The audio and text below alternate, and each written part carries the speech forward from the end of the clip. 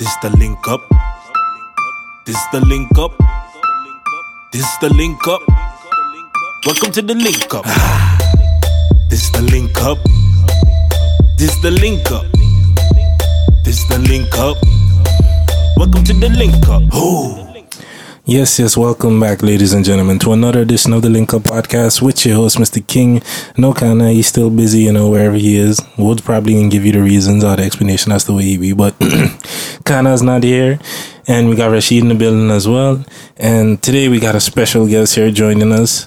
I probably should have asked you how to pronounce this before we start recording it, because I know it's Rainer. Yeah, Rainer, the first one. Okay, then. People call me Rainer, I don't know why. All right, we got Rainer in the building. And the writer of the book Experiment X-Ray. And today he had to, give us a little bit of backstory, talk to us about the book and all that, promote it, make sure people are aware of what's going on to support, Caribbean authors. Definitely. So, since this, I've seen you around before. I know you used to go NBC, so your face is a familiar face and thing to me. But I think this is probably the first time we're actually having like a conversation. Yeah. So, for our listeners and stuff, could you give us a little background on who you are? It's on the back of the book that you're from Curacao, or that you was born in Curacao. Yeah, I was born in Curacao, and then I moved to Samata with my father, police officer. And then that was when I was 4 years old. And I went to... I don't know if I remember Charlie Dwarf, but I went to Charlie Dwarf. Me too. The Clayton, yeah. And then from there we went to Sister Magda. And then after I went to MPC. And then in 2013, I moved to Holland. 2013, so you're up here a while, true? Bye, too long. Yeah, too long. What are you studying up here? To be a gym teacher. Now that that's done? Yeah, I finished 2 years ago. And now I work in behind Arnhem, behind Godhead actually. In Avesdale. So far you work? Yeah. Jesus. Yeah. So it was far.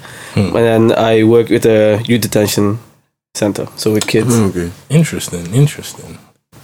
And I mean, another obvious thing that I show people probably ask about is like, what's good with the hand? So I was thinking that, but I was going to wait. Like ask, like how does he write like books now with his hand? Is he left-handed? Yeah, it's funny because today I was writing the second book. I was doing like tick typing because we don't write anymore words. Yeah, true. I was typing it up, but what happened was I had something going on my finger. I don't know why, and I just got tired of it. I said, let's cut it off, and then they cut it off. You cut it off, or like you went to a doctor and they cut it off? Yeah, they cut it off. The doctor cut it off. Okay. Some DUI project. I mean, maybe savage like that. I don't know. Nah, I'm not savage. Take things into his own hands. Not yet. Yeah. My cousin offered, but I said nah. Don't even. You went the safer route. Exactly. Oh, yeah. Sounds like the right choice indeed. All right, Experiment X-Ray. So, gone to the book, it said that you was a runner as well. How long you was doing that? Well, that's a good question. That's like second form. I used to run up until I basically moved to Holland for the first year, and I was in track and field. Boy, that's a long time. I think like 7 years I've been running. And then basically a lot of people would know me from the running because that was like the only thing I did. I was like obsessed with it at a certain point. Like, was only good run too. every day. Yeah, you've been to some of my of the meets. Yeah, but like not the meets, the even training. with like when you have the around the island run on St. Matthew's Day, I would take part. You got the training every Friday and whatnot, so you got to run 7 laps around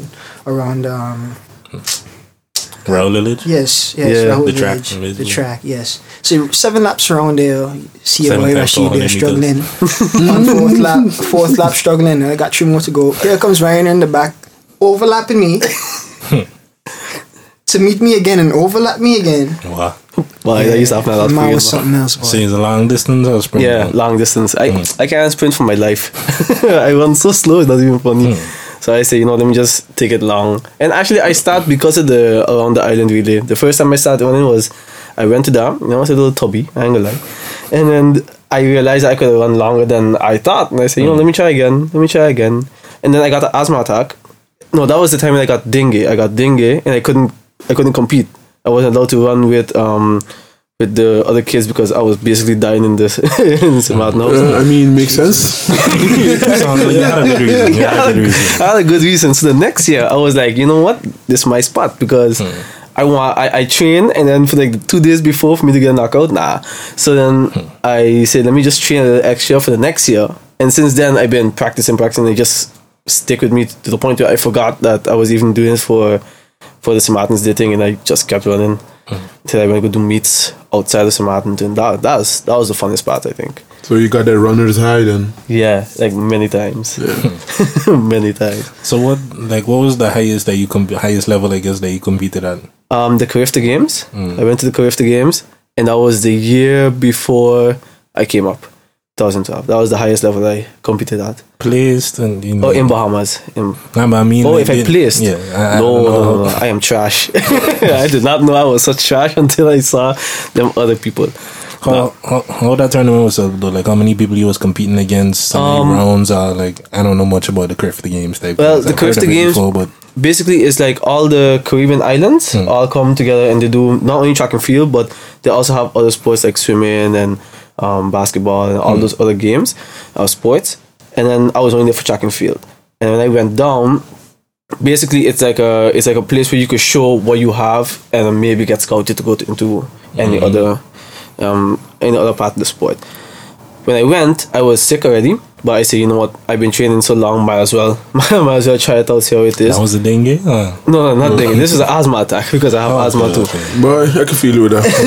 You don't feel good at all. So I went there even though I had asthma, and then I overspray because I was like, you know what, if I have to run in 10 minutes, I might as well just put everything. So I used all my thing. My lungs was hurting me the whole way. Yeah, that's so smart. I had no idea overspraying was actually a thing. Yeah, you can. Yeah. It don't feel nice at all. Wow. So I can't relate. I had to do like a 5 kilometers. So, and my best time for that was I think 17 minutes, like just under 17 minutes. And I ran 18 something that day and come dead last. I was like, I regret my whole life. I was done with that. I was so done with that. But then after I did realize that what happened was something like it was really because of my own fault. I was too excited. I gone using drugs to run faster and then end up kicking me back. And then they just kicked me back in the face. So after that, I did come to Netherlands, and then I did pick it up again in track and field here. I went to do the Amsterdam Marathon. I had like an 8K, and I was trying to break my time, and I did the 8K in like 28 minutes and something seconds. So I was like, yeah, this is going good. My life going good. I'm going to become a pro. I'm going to Olympics, boy. You know, I started to show off and thing. And then I had my first encounter with hay fever. Here in Holland. I never had hay fever before. And then bam, it kicked me down to the floor. Jeez. And I get the asthma attack of my life. And since then, they run. They run ever since that. Like even like right now I have hay fever. Let's feel it a bit. Yo, the hay fever creep up on people in the Netherlands. Yeah. When I said you self-asthma, that shit was rough, man. It's still rough. I still get hay fever. Yeah, it's wicked. I'm glad I don't learn none of those things. Yeah. Because Curacao I couldn't feel it because you got cactus everywhere and I ain't got no flower. I ain't got so much flowers and stuff. And in St. Martin, I didn't really notice it as much. But as soon as I come here, why they got so much tulips? Why? Yo, the tulips here crazy. Why you gotta be like that far? Like you just looking to crush my dreams alone. like, even for me alone, man. That's to pride yourself on, man. What? And then to pride yourself on that blue and white and all them things. Why? Oh yeah, killing people. Right? Stopping them, trying to stop black people from running. That's the thing. We winning too much. The tulips I was just gonna say this part of an orchestrated plan. Take right around.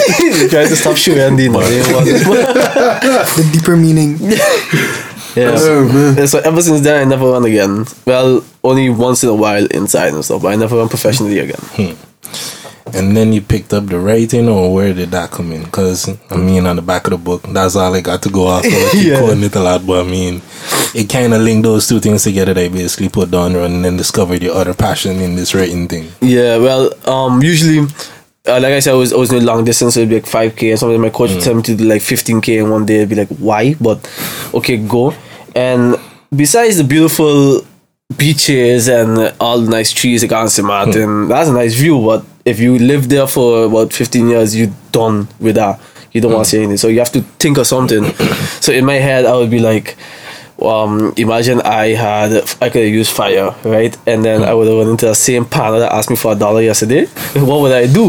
Would I burn him, or would I give him the $1 like lit? You know, like how would I go with this man? How would I react? You know, or I find this girl cute. Okay, how would I impress her with my awesome ice skills, or you know, all them things? That's basically what I be thinking when I run and try to keep myself busy, trying not to get hit by a car. You know, just keep myself busy. And from there, eventually I did get one really good story in my head that I keep replaying. I was like, this is awesome. So I would like come and try to tell somebody about it, be like, yo, this and this would sound cool, right? And they just watch you like, oh yeah, of course. Bye. So because I couldn't bring it out in words properly. So I say, you know what, let me just sit down and bring this out to basically show my fiance now what I talking about. Cause I try to tell the story so long, and she like, okay, now she finally know the whole story because I write it down, and then that's basically how it starts. I write the first chapter, and then I just say, let me continue, and I just keep going ever since then. True. So, Experiment X-Ray is your first book, and is there more to come? Yeah, definitely. I was busy writing the second one today, self. Like, you mentioned already. Yeah, even though I was, it is done, but from the feedback that I'm getting from other people, it's like, we need to see this character in it, and I'm like, okay, you know. So what do the fans say? Well, what do people say? Like, who they need to see or what they expect? Like, people that read it would tell me I didn't see so much of development in certain characters. I'm like, oh, okay. So let me try and add this into the book and try to make it, the second one, more professional than this one. Of course, you always want to better yourself. So now I'm adding more stuff. Even though the second one is already finished, I'm like adding at least 10 chapters now. So I was busy with that today. How long is the second one so far? This one is about 170 pages or something like that from correctly? Well, I think it's 24 chapters, and the second one already, without adding anything, is 30 chapters. Wow. So now that I'm going to add it, it's going to be like, it should be double this book. And that is the goal, to make it bigger, because the true story is the second book. This is like the build up to the second book. Yeah. Okay. This the second one is we are getting rich. It's like the second book. It's like Harry Potter with the first book. It's like you read that book and this one, it gets you in, and then all the rest is like dictionaries from that point on. Yeah, dictionaries out of Bible. Well, that's basically what I tried to make. Like the 700, 800 and 10 pages. But then I make an 800 quick book and be like, yeah, no pictures. Just don't take 4 years to make it though. No, not yet. Or just write them all at once and then put all of them out. Like, don't bring on none of them. Well, you're already too late for that. I got a second and the third one done. So I might as well. Right now, if I wanted, I could go to the publisher now and be like, publish it. But I need to get myself out there first. You know. Yeah, I want to refine it out too. So because I could just throw everything outside, but then, why read the first book if you can just jump straight to the second book, you know? And then everything you put online, and then there goes all my revenue, and then people will laugh at me. I want that. So from the name of the book, from what you were saying about the ice powers and superpowers, I assume this is more science fiction than Yes, definitely. And is there any like, what would you say was the inspiration for this? Is there any existing thing that you draw reference from? Like you mentioned ice and fire, like Avatar or X-Men or something. Well, X-Ray. I do watch a lot of anime.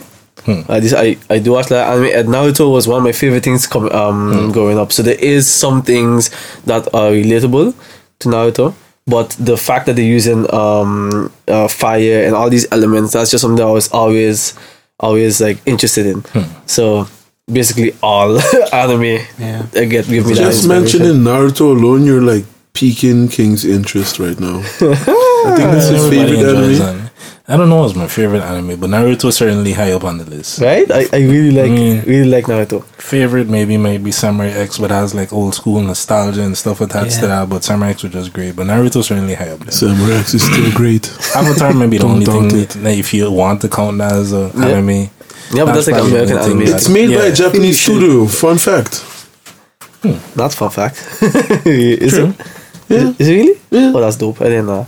Yeah, near me, but It's not written by a Japanese person, but the studio part, or it The could be animation Korra, studio? or it could be Korra, or it could be Ang. I'm not sure anymore, but one of those, That Story fact or just the went from animation? fun to. the animation. okay. Oh, I know for a fact because I am doing animations with my book on the side. We're probably going to get into that later, but a lot of animators or these animation studios you just take you have keyframes. For example, you have a person waving their hand like this. And this is a keyframe, and then this is a keyframe, and all that in between, they just send it to Korea and then do it like super cheap, and then Really? that's how that works. Yeah. Wow. So most animes, like that's why you always have like It's you basically see, something like a storyboard type of thing, like the Yeah. more or less like a comic almost type of thing, and like a then manga. They just like basically color in the manga and send that, and be like, okay, there you go. Yeah, but that's why you have like very like qualities of animation and things. Like you have a Studio Ghibli. It's like, Spirited Away was the one I was talking about. did it have a dragon in it? According to me, it does. That- I didn't watch it recently again. and I'm Wait, like, that's not the one with the dog. Yeah, with the big puffy. Yeah, that's what. That's Yeah. what it was. Yeah, but it wasn't a dragon. That's dragon right. dog. Is that Dragon. Totoro? No. It's a Spirited- dragon dog. You'd fly in and shit, so I thought it was a dragon. But anyway, we getting off track. Oh yeah. Shout out to Princess Mononoke. I just have to mention that we can't talk about Studio Ghibli and me not throwing that in. Okay, let's continue. So how long did it take from like beginning to end to publishing and finally putting out the process of writing the first book? Well, starting with the writing itself too, I would say about 2.5 years. It took from putting no pen to paper, but putting starting to first type chapter. it. Yeah, writing the first chapter in the plane, all the way to a few weeks ago when it got published, and it was a very weird track. As I was doing it, I was getting irritated by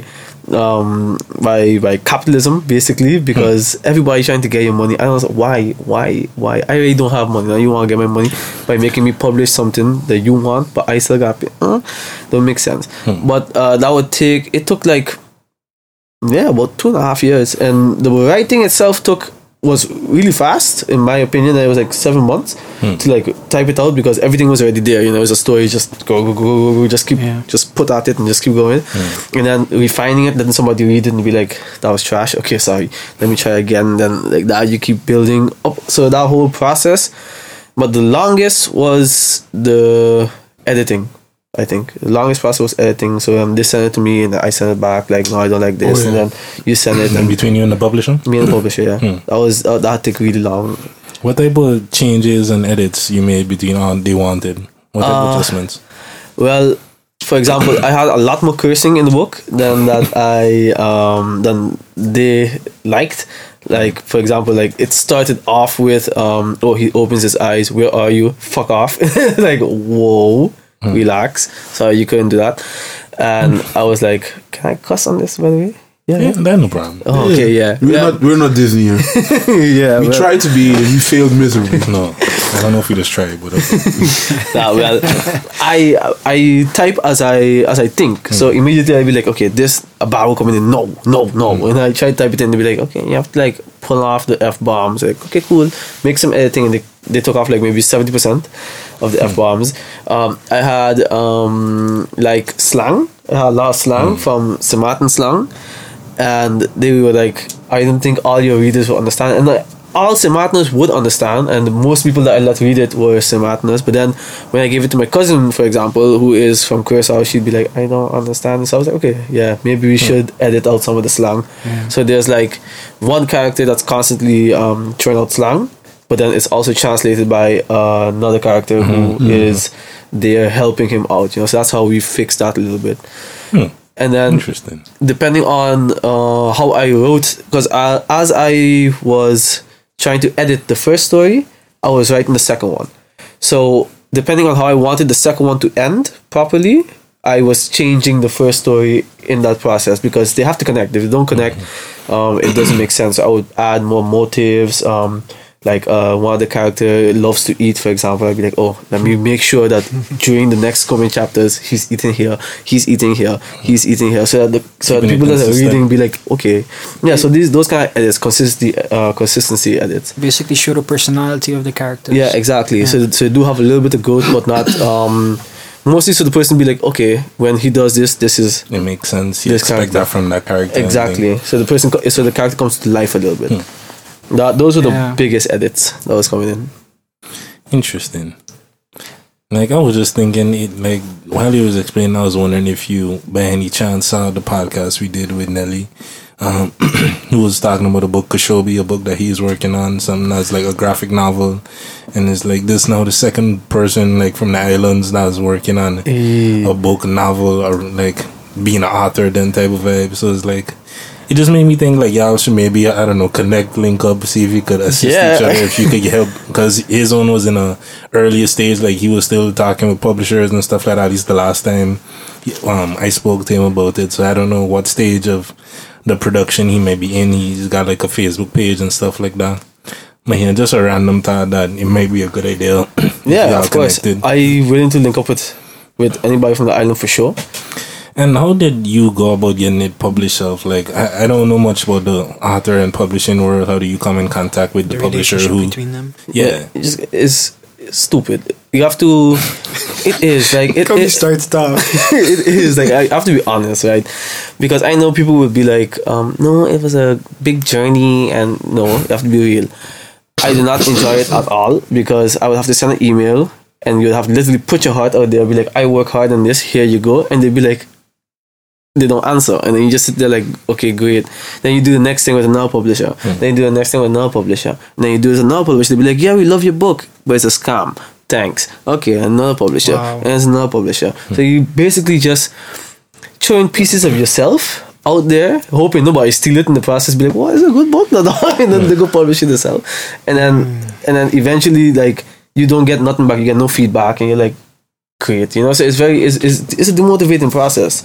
But only tips I could give is just keep at it until one of the publishers be like, "Wow, that was good, but we want to make some edits," and then you work with them into that direction. So what was different about the one that you finally decided on that you published the book with compared to like most of them that you came across? Well, I had 3 publishers eventually out of the like 9,000 that I asked. 3 of them was like, okay, we're interested. One of them was a total scam. Of course, I can't say the names. But one was like a total scam. They just wanted everything. The other one was a publishing company that wanted a lot of the rights, like a lot. I was like, what if I become a billionaire? Nah. And then this one was like right in between. So is a company where it's like self-publishing, but they still publish it for you.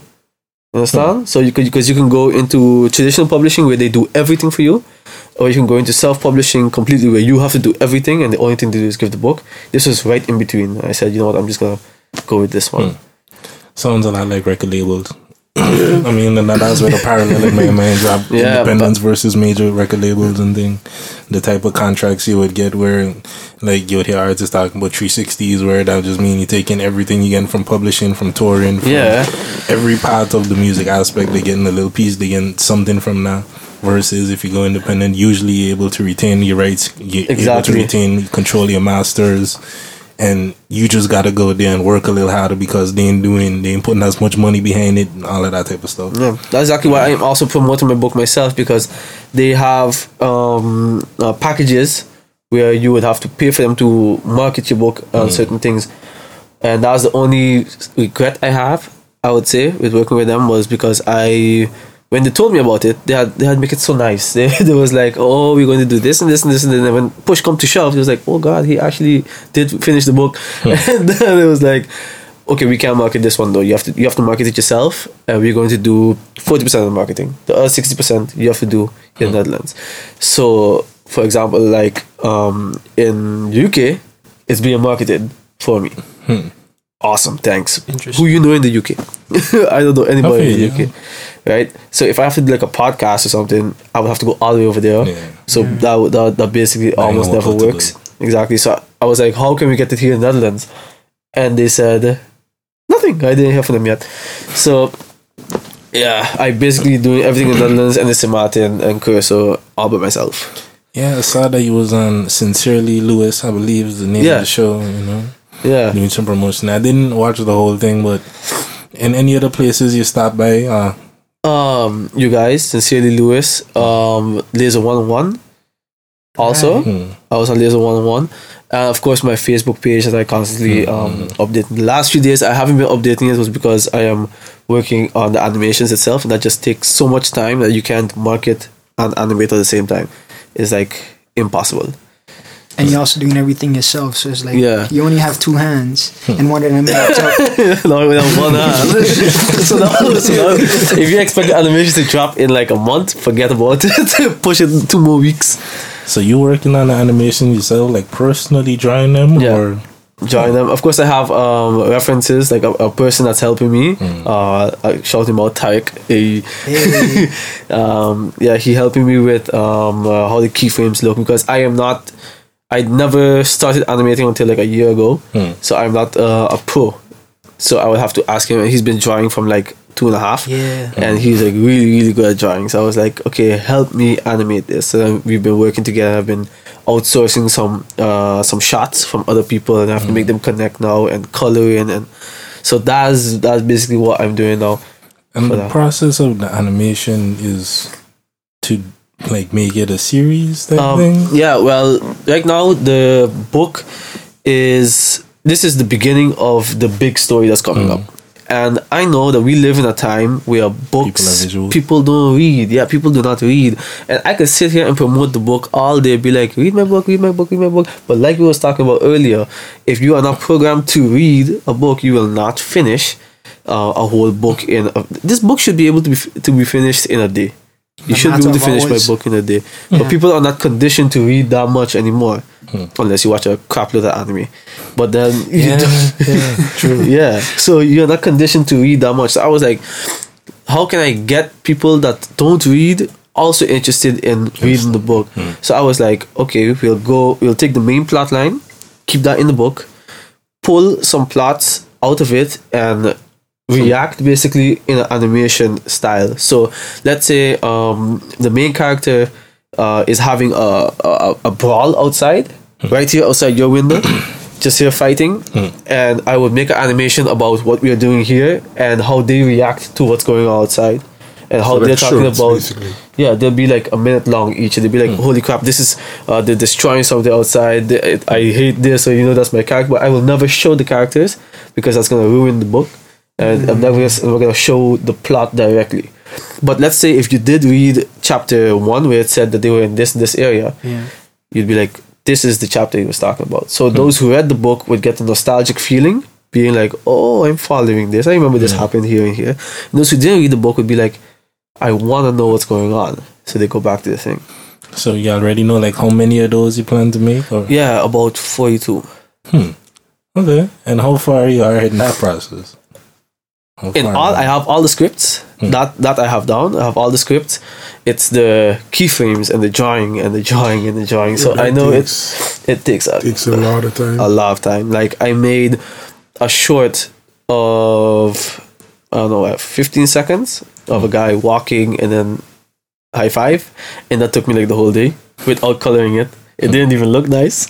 It wasn't fluid, so I was like, I hate this.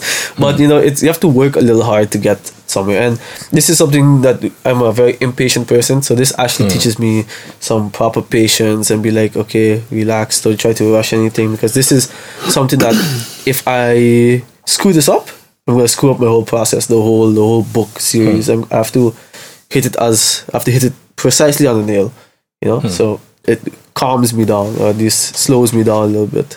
I'm feeling. You drawing digitally or digitally? Digitally, I would have a Photoshop, Illustrator. No, I'm using Krita because it's free. Sure. I'm using Krita, and I am using Adobe After Effects. For animation, true. I'm using them both because you can't get everything in a free one, and even in the paid ones you can't get you can't get the same feeling as the animation. So you would have to jump up and down. And people that I'm trying to outsource, people that I outsource for background, for example, they only work with After Effects, or they only work with Toon Boom, and I'm like, why just work with Krita? All I need is a drawing. I pay you for the drawing, and then they give it to me. But then all of these things, so I have to have all of the different softwares, and then be able to to work with it. If I had the my drive, I could have maybe showed a little piece, but I have nothing with me right now. Well, we got one of the books here, so we could show the people them that and stuff. You know? I don't know if it on the camera well and stuff, but this is what a book look like. This is the cover, and this is the back. You know, you got a picture of him and a little story and stuff like that. This is my copy that I purchased, but I still have to make it like an official purchase since I ain't paid the man yet. Smart thing. 2 weeks later, in the comment section, I ain't got paid yet. It's on camera, so I got to pay you. I mean, the whole world seen it, or at least all 15 of our viewers and stuff, you know. Man, I know this kind of side tons. Just want to shout out, V, because he's actually been commenting stuff. We did mention the fact that nobody don't comment on our videos, and since then I have noticed that at least she's been a consistent commenter and stuff like that. So just want to give her a little shout out there quick. But yeah, I wanted to ask: is there?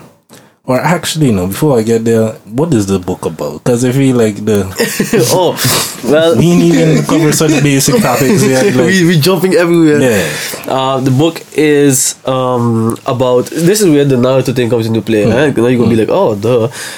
You have Ray, that's why it's called X-Ray.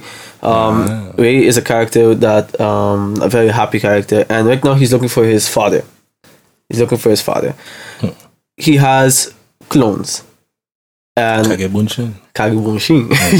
So he has clones. They're called soul clones, and that's basically what the whole book is about. He's just looking for his father, and he comes in on the King's Day, and that King's Day is a reference to the King's Day here in Netherlands. That's how I got the idea, actually. He comes in on the King's Day where everybody's off, and he comes to talk to his commanding officer and also one of his best friends, and tells him all his secrets, be like, okay, it's time to come clean. I have clones, and I can't spoil the rest. Listen. But continue. Sorry. But no, you can go ahead. But it's like that's the small part, the general outline. Yeah, the general outline. And he also explains to me that I'm looking for my father. That's the whole reason I came to this land in the first place. The last thing that should happen is the author of the book spoiling the book. Yeah, right? Yeah, I legit wanted to stop. He's like, okay, cool. I'm planning on reading the book. Big man. I did. I spoiled it once. A person asked me, so what is the book about? And I was like, and I just spoiled the whole book. And I'm like, okay, thanks. Now are you gonna buy it? No, I ain't gonna buy your book. I'm gonna wait for the second book. And then I spoiled the second book too. See, at least it's good you're learning from your mistakes. Exactly, but it's her own fault, because I was sitting. We were sitting in a cafe, and she was like, "Oh, so you're writing the book?" I was like, "Yeah, I'm writing the book. What's it about?" And I was like at the ending of the second book, so I was hyped. I was like, yes, and it's dropping like in a week. So I was like, it's about this and this and this, and then she kept asking like, and I'm like, and I kept telling her to spoil the first one. She's like, and it's done? Of course not. And then I continued to the second book. I did not ruin the third book, so maybe I'll get a sale there. But yeah, So when is the second book coming out though? I'm hoping to get it out at the same times as the animations are coming up, because basically what is going to happen is each animation is going to take a chapter of the book and be placed around the chapter. So chapter 1 is basically an intro, so it's going to be an intro in the animation, and then chapter 18, for example, is a fight, and then it's going to be around the fight up until the release of the second book. Okay. So in the book there are events that are happening, and that they're going to continue to happen after the book is finished, because there's going to be a time skip between the first and the second book. And in that time skip, I'm going to be adding animations of what's happening now, how is it looking, why this, up until the day where I release the second book, and then the animations stop for a while until the second book gets fed. to the little birdies that are buying the books, you know, and then I will see how far I get from there. I'm hoping by then that I can get a studio to start doing animation. To do the animation, so I can focus on the stuff. Focus on the third book, and you know, just live my life and retire at the age of 27. That is my dream. You see, now that leads me to ask this question: how successful has the book been so far? You said it. I mean, if you don't. Well, what I thought that it was going to be way worse than it's going now. So I was like, I'm really happy with the way it's selling, because in the UK it's actually selling more than it's selling right now. And I bought with my own discount, my author's discount. I bought like 50 books, and then with those 50 books, I was like, the prices are way too high that they're asking for the book. It's like, if you look on ball.com, it's like 20 something euros or 20 euros. Really? And I was like, that's like a stupid amount of money. Why? And I'm a new author. Why would you put it so high? And then I said, you know what? I'm just gonna buy a crap load of books myself and sell them for lower. So I took that and I'm selling. That's how I sold this one for $12.50, and then and that's how I'm selling it to friends and family and people who in the Netherlands want to get it. So people from St. Martin who's been buying the books, I have I think 12 copies left from the 50.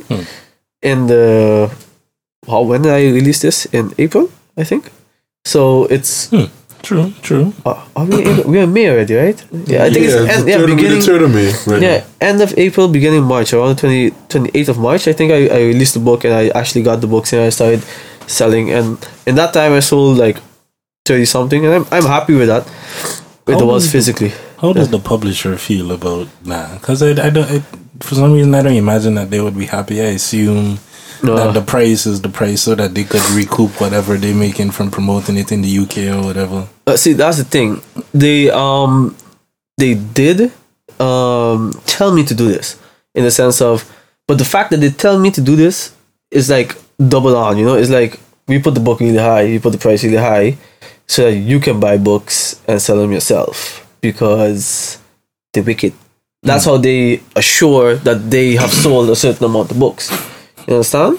So it's like, why you gotta be like that for though? Like you could have just sell the book, but they have to make sure that they sell a certain amount of books. So they were like, okay, in the Netherlands you can sell them yourself for a cheaper price. It's too high. Go ahead, here you go, and then you buy it yourself and then you sell them.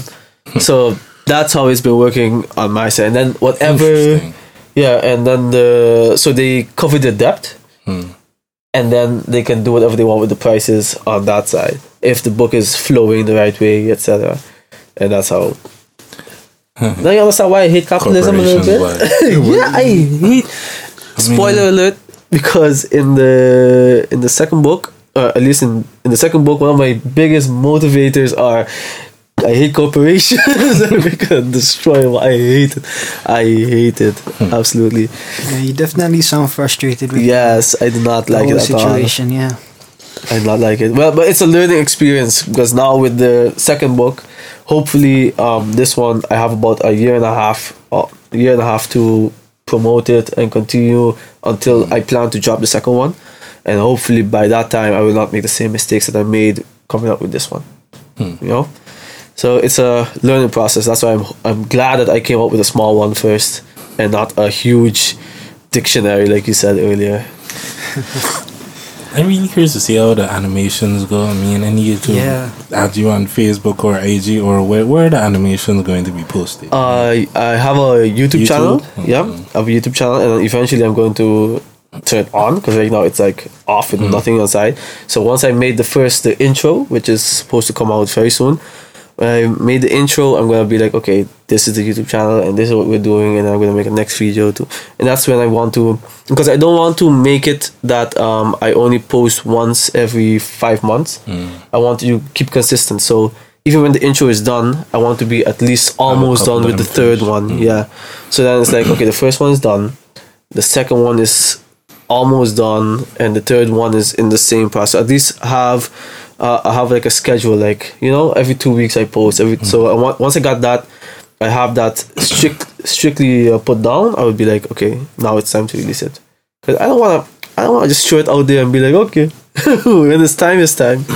I mean, so it sounds like you're approaching. All I'm hearing is good things, in my opinion. To me, sounds like you're approaching this thoughtfully, like you're putting the right amount of thought into how you're gonna release it. And like that, like I said, the animation idea to me that sounds really interesting. Kind of not exactly the story, but kind of like thanks. parallel in the story type stuff. It's a really interesting idea. Yeah. It's a good way to promote something without spoiling the stories. Especially if you like, I love watching movies. Like it's my hobby, and these trailers have been crazy. Ruining the whole movie for you, right? Yeah, they spoil the whole movie. But the thing is, I think where it's helping you is that you're actually making the quote-unquote animation / trailers. Because what tends to happen is that you have a marketing agency that makes the trailers, and they just show everything because people like to see this. That's the thing, that the marketing. Let's not get into that again. I will rant for another hour. So it sounds like you're not satisfied with the promotion that they're doing, or not the fact that I'm doing it by myself. That's the only frustration that I have. Honestly, like I wish, like. You aware of what type of promotion they're doing in the UK though? Yeah, about this the same thing as I'm doing. A lot of Facebook things, social media, and then they would send an email and a copy of the book to, not a copy physically, but then like a digital copy to different like radios and stuff, and then they would try and get in contact with me, and I'd be like, I can't come. So it's like I have gotten a few offers like, okay, can you come on this, and I'm like, I have to work, I cannot make time to go there, and with that I'm planning a wedding at the same time, so I am broke. Yeah, that's just it's a rough time. It's a tough time to come out with a book right then, if I had done it, and which I do plan to do, to release a Dutch version here, because people that I have talked to, at Curaçao, for example, they don't speak as much English as I thought, but it's like, duh, you live on St. Martin. So they was like, okay, maybe a Dutch version would have been better. It's like, okay, so if I do publish one in Dutch here in the Netherlands, I would be able to oversee how the marketing goes better. But over there, I can do so much because I'm not there. I can't cuss nobody. I can't slap nobody if they can't see my face behind the phone. Because I'll be screaming on the phone, but they can't see it. Yeah, they can't see the rage in your eyes. Exactly, they can't see me threatening them. Not yet. How dare you? Remember, you also telling me that you also wanted to like promote at events like Comic-Con or yes, like that. Definitely, there's one in end of August in Germany. In Germany, okay. Yeah, so in Germany, and I was like, I wanted to bring some of the copies there and promote it here in Europe. But then at that point, it would be very smart to at least be like, okay, the Dutch one is coming out. Then I will have more zekerheid. I would know for sure that I have a Dutch one coming out. But that's more of the plan. To once I have that like put down exactly, then I know what to do, what I'm going to do. You already start contacting people to translate it, or however you plan to go about that, or the publisher would handle that? The publisher, I'm keeping this publisher out because as soon as, at the end of the day, this is a good thing with having an agency that's still kind of self-publishing, that at the end of the day, it's 100% my rights, and if I say leave, they will leave. And leave me with my book. Yeah, I left with the book, but no marketing agent, no name to put behind, So that's a little bit the problem. And then they always have printing rights, sadly. But besides that, I have I don't really want to do it myself, so I'm looking for somebody that wants to basically market it for me, because the translating is something that needs to be edited and translated, but that's a cost that a publishing agency doesn't put upon themselves. They let you do it, because I can't come to a Dutch publisher and be like, I have a book but it's in English, you want to translate it? You can't do that. You have to have it translated first.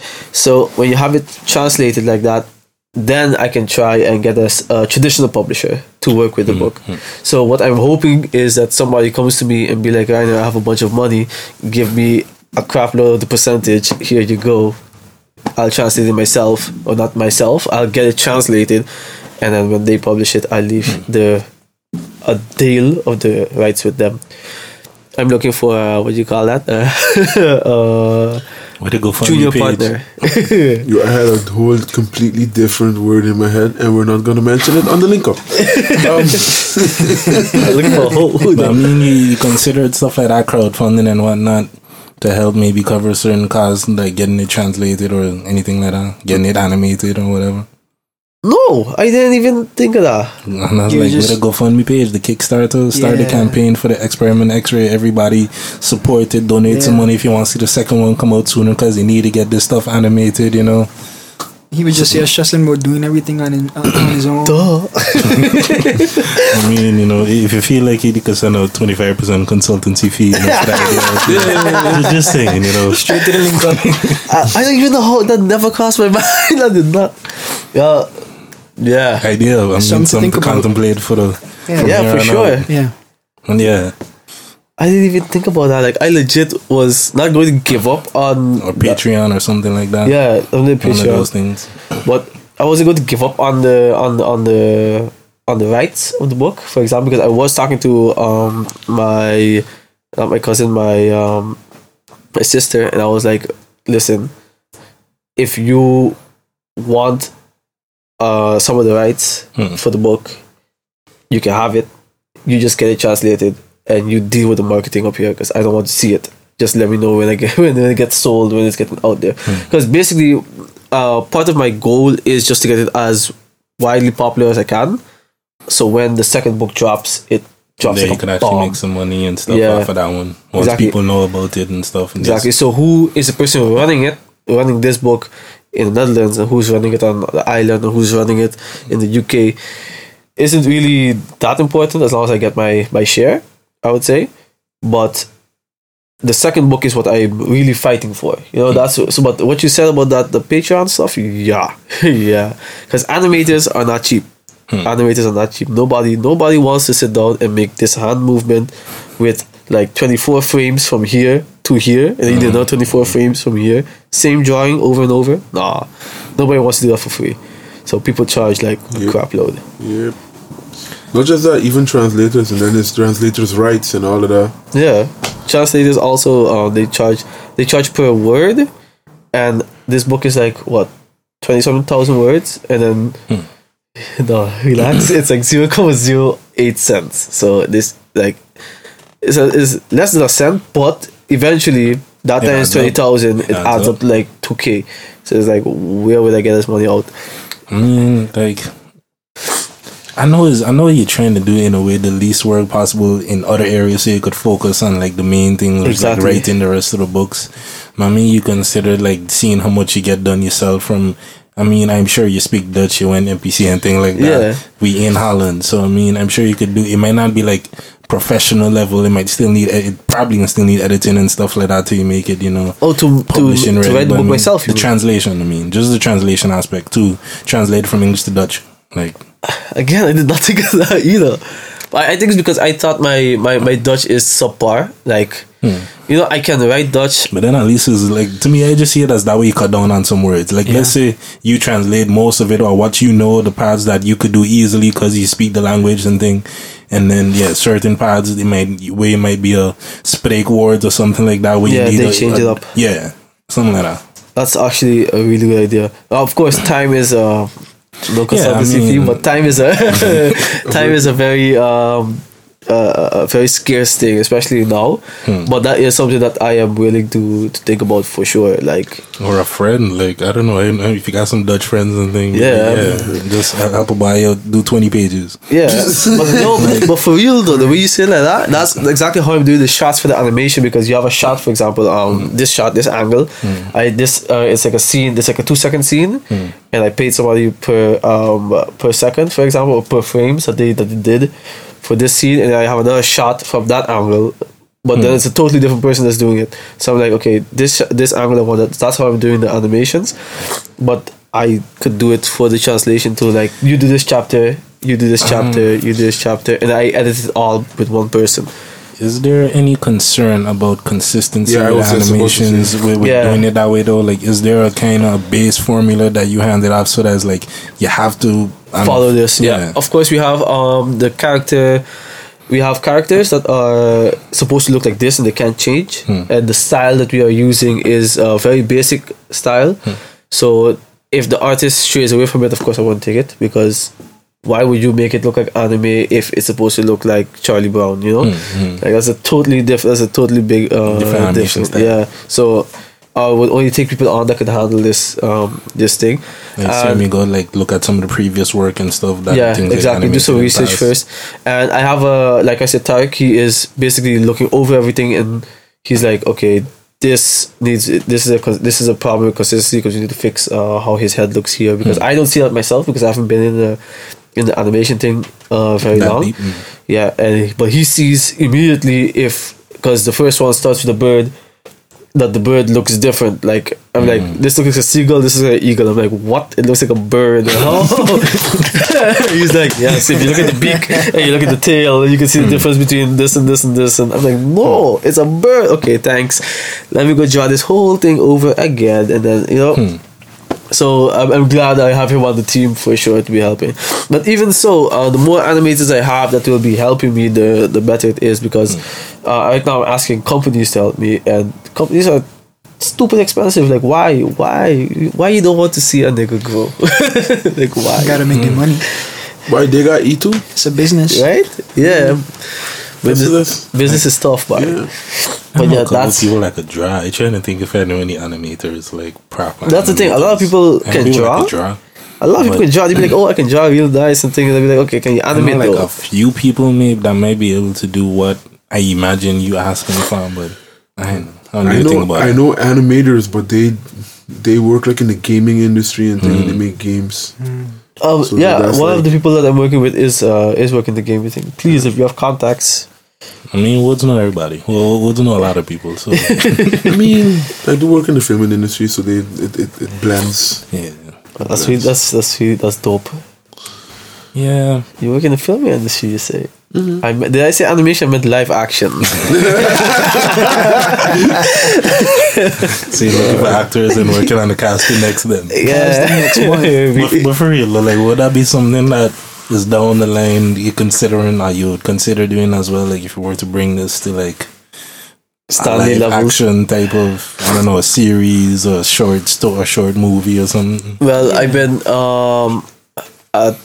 asked that same question, because it was like, okay, if the animation, why did you choose animation instead of just like maybe an audiobook or something like that? And I was like, that was another question I wanted to ask. Yeah, audiobook. Well, the reason was because I believe in animation you can get certain feelings and certain facial emotions. Yeah, you can only get those things out, but like in live action you can't get it unless you have a perfect actor. Especially, and a perfect actor is with anime you can get the like weirdest things out. Expressions is so over exaggerated, and but like what you see and drama and everything is so like, it's a different vibe you get from live action. Exactly, and with live action they are much the critics, or at least your audience is much less understanding. So they be like, oh, this don't look real, this person can't act, especially but you can't go and be like Charlie Brown can't act. Especially if you're using CGI and things like, you all see the Sonic trailer that came out. Oh god. I was just thinking more like, if you look at some like South Park for example, it's the wackest animation, like the most terribly, but nobody cares. They just love South Park because the story and the type of stuff, the stories you could tell with the animation is so hilarious and over the top and ridiculous that that's something. But it's also unique though. Yeah, like the South Park animation is the cartoon cutout type, the paper cutout type thing. Super unique. So I like the aesthetic though. Yeah, but that's why I chose to do animation, because I believe if the story is good, doesn't matter how your animation looks. Of course, it can be total trash, but like, if you're especially with like animate, if you're going for like an anime type thing, then then like, they're gonna beat you up. They're gonna be like, people want Dragon Ball Z type fight scenes and things like. We got overdo it. Like, you even have people like, yo, Dragon Ball Z ain't like Dragon Ball Z no more. Yeah, I always got haters. I don't know why we can't just love each other, dog, and give me all the money. That's all I want. I think if everybody walk around thinking that same thing, nobody gonna want to give anybody money. Exactly. But no, it's funny. Each other. That's what we do in here. That's what we do in here. Like, you see young people with some talent doing dope shit, get them a platform, help them make their dreams come true, help promote it, get the word out there, all of that. I mean, that's what we are trying to do. Thanks. Appreciate it. From the young people out there, thanks. For all of them. But the old people do. The old people do. Yeah, young people don't care. But it's true because I was talking to Lewis when we were talking about it. We ended up on that discussion where I was telling him where the character. I have Lewis on the show at some point. You had him on the show? I think got to have him on the show. Yeah, for sure. He's a really cool guy. Like we spent 4 hours filming and doing the interview. Long? I mean, it was the final one was in like 15 minutes. Like the final video. But that's because we started off. Like, as soon as I walked in, we started talking. And we was like jump over everywhere, and then we film it, and then we had to refilm and refilm. And, it was fun for sure. I don't regret doing it at all. But he's a really dope dude. Like for sure, you should get him on the show. About that. Okay. Yeah. That's the invitation. Fun. Yeah. Come by. You were saying you was getting into the conversation with him about awesome. About what the character is, what the center of the book is, what the belief of the character is, and one thing that I really do believe, what I cannot stand, what we are living in now, is that people are always trying to help with a little bit of trying to help themselves, and of course I catch myself doing it sometimes too, but. It's hurtful, the fact that happens. Like nobody actually wants to help somebody because they want to help somebody, or at least not a lot of people that exist. So I was telling him that because we was just talking about it just now. I was telling him, like, for example, if I pray for you, right, and you don't have to pray for yourself anymore. Like, why would you pray for yourself if everybody else already praying for you? And with that mentality, I don't have to pray for myself either because I know, you got me. So why you have to be thinking about yourself if your people around you got you? That would be a much less selfish way of thinking. That's the main idea that my main character has, and that's what he's going through the whole book with. Sounds like Luffy. Damn it. I can't comment. All I know is this dude is stretch. That's all I know about Luffy. Here's a big word. I beg to differ because Luffy is if I have to compare the characters, they are totally different because Luffy is he is still selfish in the sense of he does exactly what he wants when he wants all the time. But my character. True. I legit wrote it down. I was like, my character, what's important when you're writing him is that he will go out of his way to help somebody. He will go out of his way, put himself in problems just to keep somebody happy, not even to help them, just to make sure they're not sad or they're not mad. But I don't want to nitpick now, but it doesn't, like, Luffy's a contradicting character. Yeah. So he says something, but then what he does is different. It's completely different. So he says, like, I'm a selfish guy, blah, blah, blah. I don't save people. And then what he ends up doing, he saves people. Yeah. It's true. I was like a totally different. I think it's a totally different character, though. Yeah. I haven't read the book yet, so I can't judge. Oh. I'm going to read it, though. You're going to hear from me. That's really good. I waited. The more feedback I get, the better, because like I say, as people telling me things, I'm like, I'm taking it into account. I'm not just being like, thanks, I already have the book though. I'm legit taking it into account. Be like, yo, thanks for the feedback. You want me to fix this? You want me to change this? They make no sense. Duh, I will change it. Thank you. Like, just the way Wood say that, like, just prepare yourself, because it's so. Would sound like it will come for you. Like, you read one chapter, and you don't like something. Why you gotta be black? This is the first time I'm going to read a book where I know the author now. I legit know who he is now. So I can be like, yeah. I mean, might as well. Yeah. Like, I still waited on Jojo R. Martin to release his next book in the Game of Thrones of Song of Ice and Fire book line. And this man, look, the show is finishing, and this man telling us that for the next 2 to 3 years, don't expect the next book to come out there. Patience, they're coming though. Patience, they're coming. Patience, he got to make a little bit of animation. You know what was the last time the book came out? I've been waiting for 6+ years. Patience. You need more patience. Yo, this man's 70 years old and this man ain't got much time left. I showed that book already finished.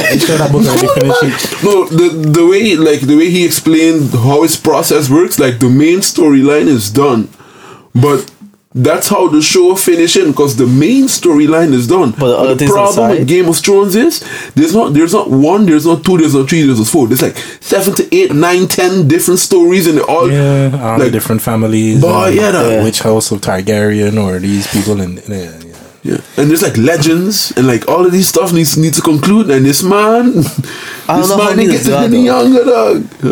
That lead me to a question about your book. Like, what is kind of the, like you mentioned the clones, and I'm curious about like the magic system that's in this book, or like the world of powers and stuff. How like, it works? Yeah. Like, can you actually talk about that without revealing too much about it? Like, is there a system? A system, yeah. Yes. Like this is thought out. Okay. I've thought out everything. Like legit, I sit there and be like, do they use chakra to use the things, and it's something like, and that's what I'm just trying to get. It's in that direction. They're called soul skill. You have soul essence, is what it's called. The way I got that idea, fun fact, is the saying, the eyes are the window to the soul. That's how I ended up, because I was really focusing on the eyes of my characters a lot, especially during the animation, and because I had the thought of animating it before I had the thought of writing the book. So as I was like really trying to get the character, how he's supposed to look, I was focusing on the eyes. I was like, well, what would I call this energy that they use? And I was like, you know what, soul essence. Boom. I legit Googled a little bit, like what's another word for energy, what's another word for this. So that took like 2-3 hours until I finally got it. And I didn't even get it from Google, because I was laying down, I was like, duh, soul essence, and I got it in. And they use the soul essence is basically the energy that they have, and the soul skills are the powers that they have, the things that you use. So you would have a fire soul skill, or you'd have an ice soul skill. And the thing is, these energies are, the powers are being taught to a child or a baby. So, for example, if you wanted to learn fire, you could learn fire when you want to learn it. Problem is, as a child, and this is where I used my knowledge from school, from how you teach somebody to run or walk, or etc., from gym. Basically, what I did was, when you have a child, it would learn ice skills, but because it already learned that first thing, it cannot unlearn it. So he will always, whatever he does will stick to fire. Like, so it will be, ice. It would stick to ice. So he learned at the age of 2, which you have no control over because you can't choose. You would just see something, be like, okay, and ching, you're ice. And then from there, you're ice for the rest of your life. And then you just go all the way up until you die, basically. That's how it works. And I will not spoil it. Never mind. Like, it sounds dope. Just leave it there. Just leave it there. From my understanding, it sounds more like an X-Men type of something than like a Naruto, in terms of the way like everybody could use any jutsu. In Naruto, at least, is anybody could use any jutsu. Here, at least how I understand it, is like if you're this, and you kind of just develop within that field. So like you're an ice user, then you just kind of refine your ice abilities, type of thing. Exactly. There's a it is. I understand where you were going with it, but there is in the it's in the first chapter, and that is revealed already. So anybody, so it's not a spoiler. But what it is, he has clones, and after the clones split up, they say we'll never meet again until you learn another S skill. And then it's like, okay, so we're never gonna meet again. Eventually they all learn a different S skill. So next to the main the main S skill, they each learn a second one. So there's one that uses fire and lightning. So it's like, how does this happen? And without spoiling the book, I will not say anything else. But then that's how it moves forward. Okay. I mean, I'm definitely curious to read, and I want to see where everything goes, since you've been so, you learn from your past mistakes with giving out too much spoilers. I'm definitely curious to read the book. Yeah, and stop digging the man for more things. It's good because I understand. I understand, but at the same time, I want to read the book. I'm trying to think of what information what questions am I forgetting to ask? What information about the book are we missing? we got the price. We know it's already out. The website so people could make to find the book or get in contact with you. experimentxseries.nl is the website, official website, but I would prefer the Facebook. Just come on Facebook. That's where I'm the most active Facebook on. Page for the book itself as well? For the book, for the whole series actually. Or you rather them contact you personally, your own personal Facebook, or the Facebook for the book? Facebook for the book. That's Experiment X series. That's it. That's Experiment X series because the next one is called Experiment X Kami, and the next one is called Experiment X Joy. So it stays Experiment X, Experiment X, Experiment X. It stays a series. Wait, I see. now we're gonna ask. If it's spoiler, I will just look away. Okay. So all the names, right? Yeah. Or do each clone have a different name? Yes. Okay, then I already know. Yeah, this is Ray. Okay. Then you have X-Ray, and then that's how it continues. Of course, they all have the same name, but because this is the fun part about writing a book about with clones is you don't forget that they have the same genotype, the same genotype, the same genes. So they're the same person. They just went to a different place. So you have to change the phenotype. You have to change the outside, how they look and how they act. Exactly. So that was really fun in making them. So and making them interact with each other, you have to be like, okay, how would he react if this one said this and he was living here. That's how that's a bit how you play with it. And how did he get the name, etc. Just leave it right there. Is there were the characters based on anything? Like, did you pull it from your own? Is the character's name Ray? And he's the first one. Yeah. It's somewhat autobiographical that there's parts that you pull as it kind of mirrors your own real life. Well, all the clones are based off of me, all of them, and they're sins, not sins of my life, but you know how you have 7 deadly sins and they get the names because of what they did. Particular and stuff aspects or traits that they can embody. Yeah, well, that's how I separated the clones. Like, I could have chosen to do 19 clones, I could have chosen to do 2. And the reason I come by 5 was because I chose the most irritating or things that I would like to change about myself, and I split them up into literally things that I went a bit on a journey. Over exaggerated version of directly. Directly, okay. Yeah, because I went on a journey. Before I went, I wanted to propose to my fiance 2 years ago already. But then before that, my boy Jolan, he suggested you should find out who you is before you go and bring anybody else into your life. And I was like, duh, that makes sense. Yeah, so I was like, that makes sense. Let me find out who am I. And I come to find out I'm very annoying. I am talkative. I found all the bad things about myself, but I also found the great things about me. And I was like, okay, let me try and section them off. And then you get all the characters. You get Ray, for example, is the one that always trying to please people. I am a people pleaser. You want me to do this, I will do it, even though it's annoying to me. I would be like, okay, I will do it. I say yes immediately. Then you have Colt, that's extremely loyal. I am a very loyal person, and I rarely do anything off the I would never disrespect. In that sense. Then Toby, I am then more of a pacifist. I don't see a need for war. I don't see peace is love. I into that. Not super hippie, but I am non-violent. Even though I did do taekwondo and judo and those things, but I don't see it. It's more of a sport than it's more of a sport than actually looking for beef outside on the road. That, and then you have Kami, who is basically just the same thing as Ray, just slightly different because he thinks it through intelligent wise. That happens not all the time, doesn't always happen, but it is a very important part of me that shows how I got when I got here, how I actually thought how about coming to Holland and going out, taking risks. That's what Kami is. And then you have my favorite one, which is Remy. And that is the absolute first thought that comes into my head when anything happens. Doesn't matter what it is. For example, if some lady would trip and fall, the Remy in me would be like, fuck up, boy. And I would start to laugh, and that is Remy. That's the first thing that comes into my head. Sound like Anna.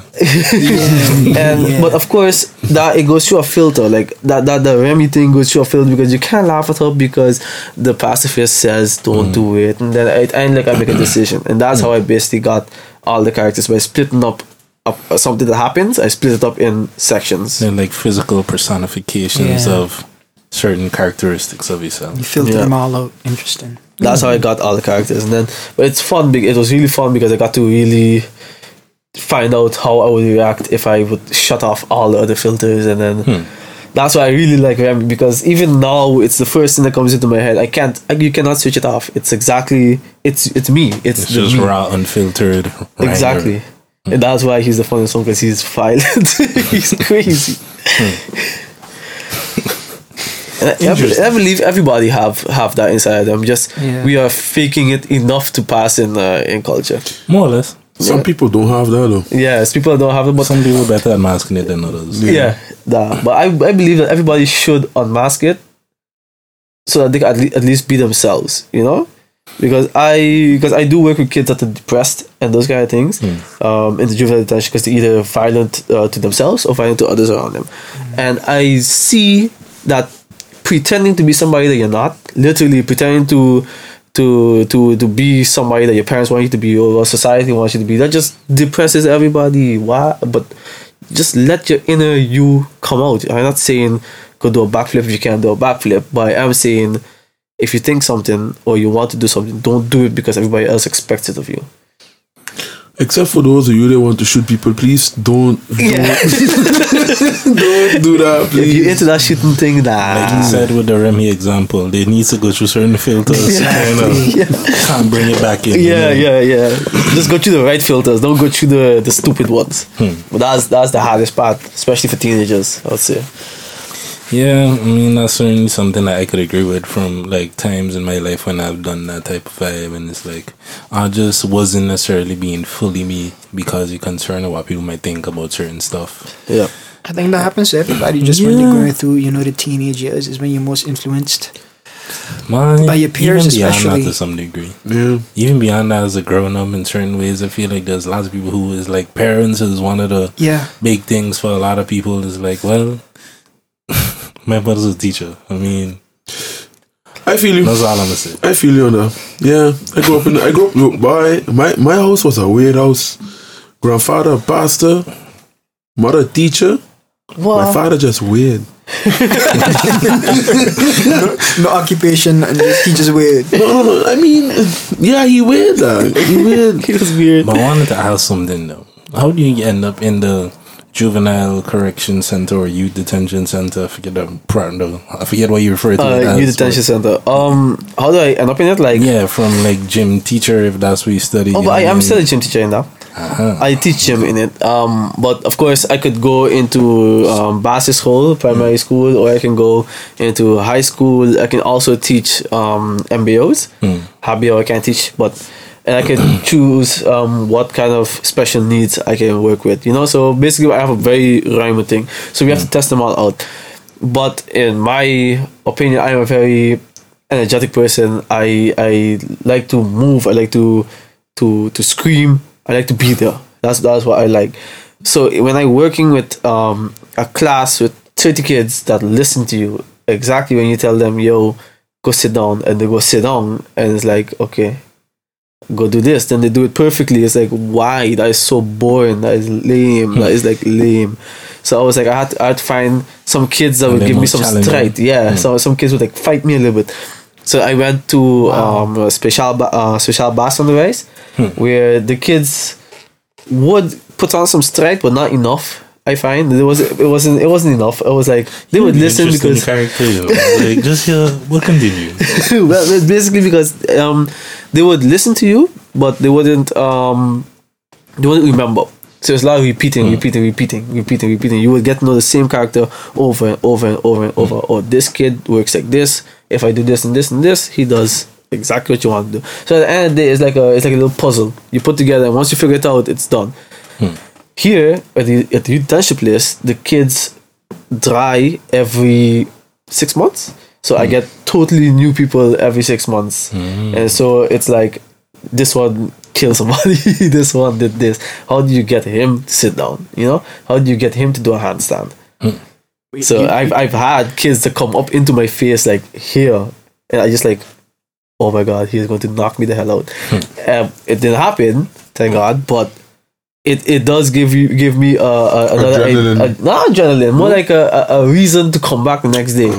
You know, it's like, okay, I couldn't get him today, but then tomorrow we gotta do the same thing again. Watch, go home, think about it. How would I do this and this? Give me a reason to come to work. Because if I know that if I walk into the class and I say I flute, everybody sit down, and I say we're going to do this, I might as well just do it while reading the book. I might as well just be on my phone the whole time. So you run a little friction. Yeah, I need a little. Right now, where I work now, I cannot put on my phone because it will get stolen. But I cannot put on my phone at all.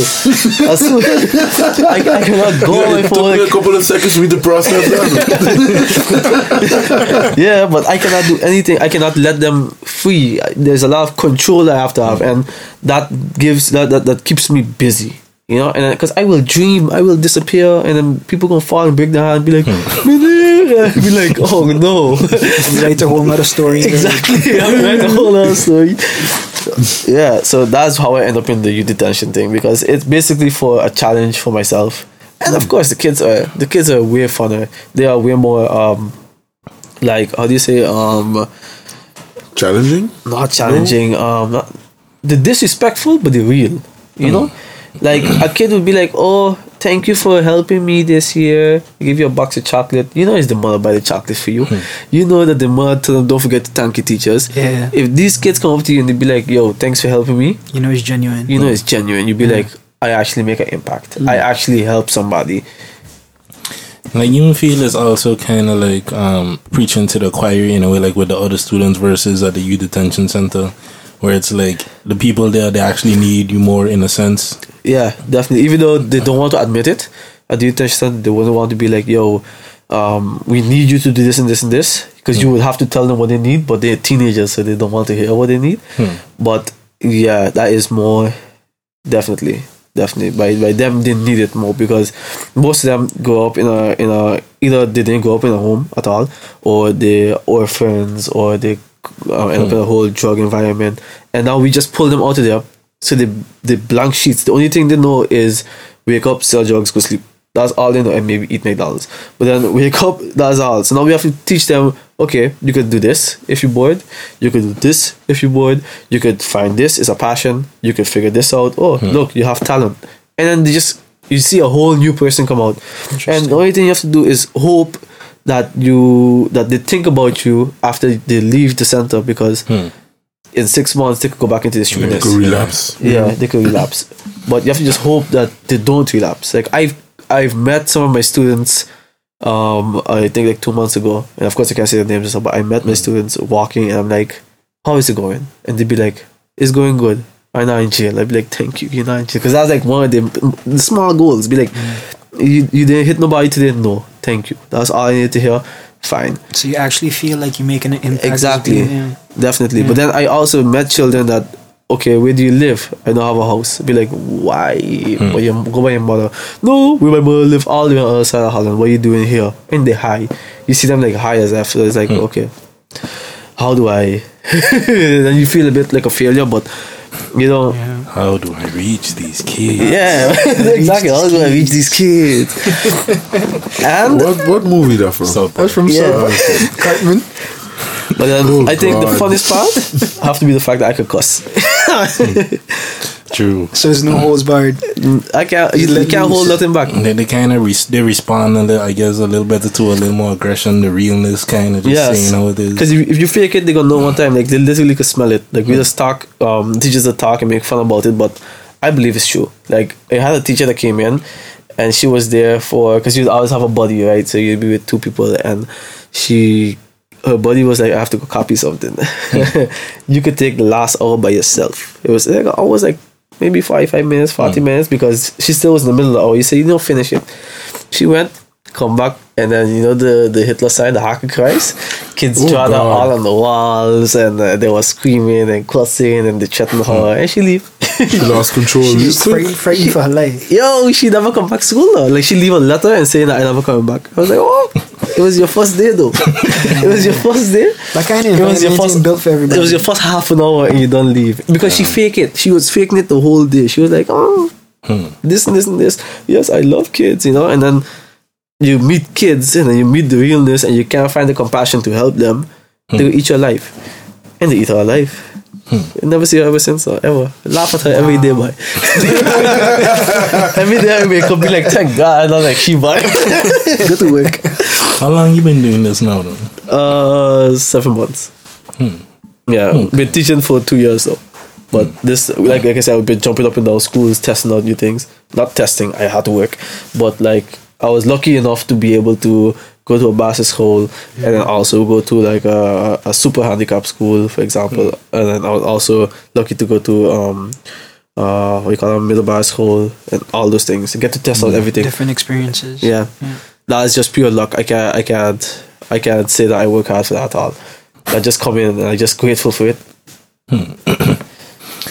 That's dope though. I mean, I just think I was trying to see like how much cycles of kids potentially you've seen so far, the tensions and the if you say every so 6 months they changes cycle though. It's like your second batch of kids. Of course, some of the kids are there at different periods, you know. Oh yeah. Okay. Yeah, so like you would come in on a Monday and you would come in on a Wednesday, but you would have to leave and they would replace you already. So I would see right now I've seen like maybe 2 kids for like 6 months straight, and the rest have been cycled through. Either they did worse stuff and had to go to a jail cell, or they did really well and they had to go to a less harsh place. And then, you know, so you would see them. 6 months is like the average, but not all of them is for 6 months. Some of them is 4, some of them 3, some of them for a week. And then it's like, wow, but you cool, bye.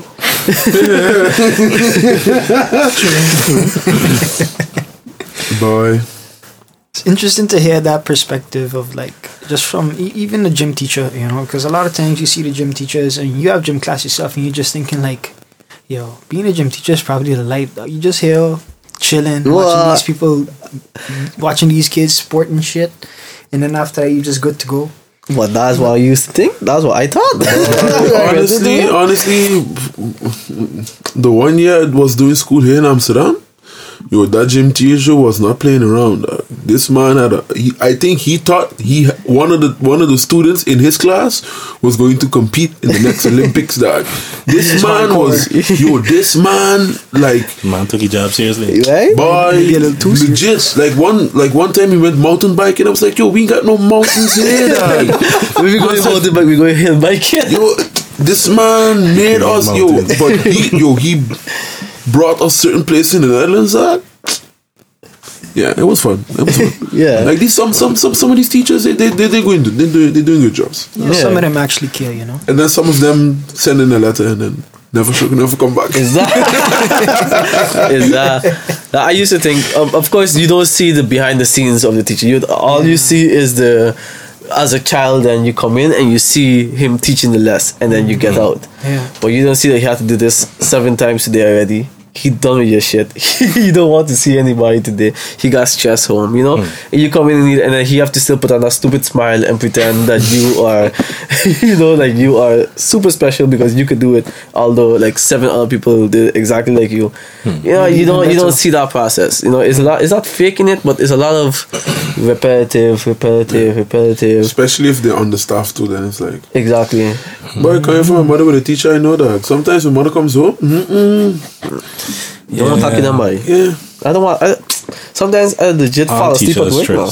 Yeah, for sure. Yeah. Like primary school in particular. Oh, for like, sure. If you working at that age, high school, they all stressed. Yeah, but I could tell you now for a way as not something like I respect the teachers that we have on the island much more. We the teachers there. St. Maarten, Aruba, Bonaire. I don't know about Bonaire so much, but I know so the others. They have it so rough. It's not even funny. I went to stage there. That is, I have respect for them. I thought I was bad, right? I thought I was struggling and stuff. But when I went to see how they have to teach a class that don't listen at all, and they have to abide by the rules, but they didn't even have the proper training for it yet, and they get paid way less. What? Yeah. I was like, why you even here? Why you even teach me when I was a kid? I wouldn't do it. But that's why you see, like, a lot of the teachers, like, that teaching on the islands have years of experience. First of all, they've been doing it for a while.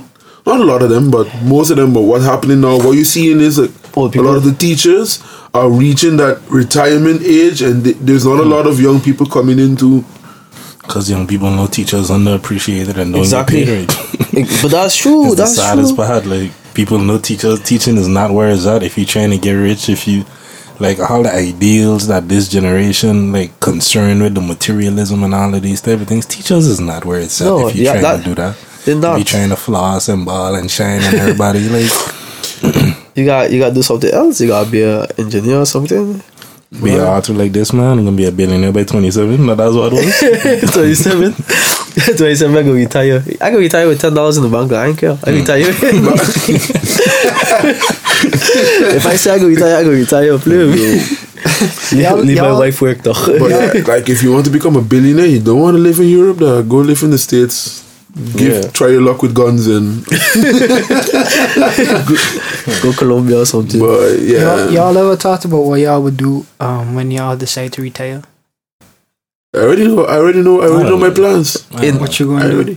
Look, so I ain't decide my retirement plan. My grandfather already did that for me while he was living. Look, once I retire, I'm going back to Aruba. I got my land, I got my church, I got my house. Like, it's already there. Aruba is, if I fuck up here, that's your backup. I know that my grandfather made sure that we good. So in that sense, when I'm 50, 60, I tell everybody, I going back to Aruba. Chill. I just going to chill. I'm going to meet with my friends them every single day. If I can, stay with my family. If my family won't come visit me or come live with me in Aruba, there's a place for you. Your family, right? But my new family knows sir. Cousins you never met. That's right. But you never know. I got like 10 aunts, 27 to 30 cousins on my mother's side alone. Well, I love family, but family for days. But my grandfather on my father's side, so we chilling. That's so good. Everything my grandfather did is only for a small group. But in that sense, like, I just go back to the island and enjoy the rest of my life. I just want to live like my father living, basically. That's my end goal. Depending on how life goes, I don't plan to retire.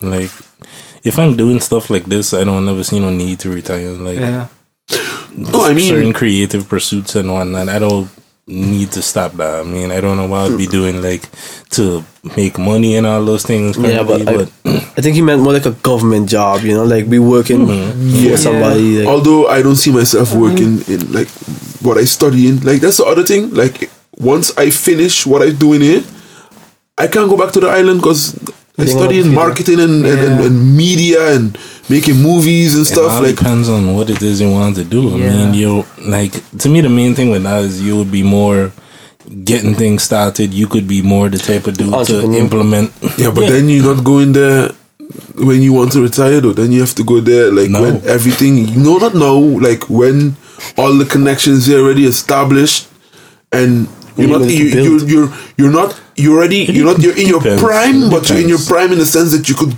take your base and move it somewhere else and then be the center of that place.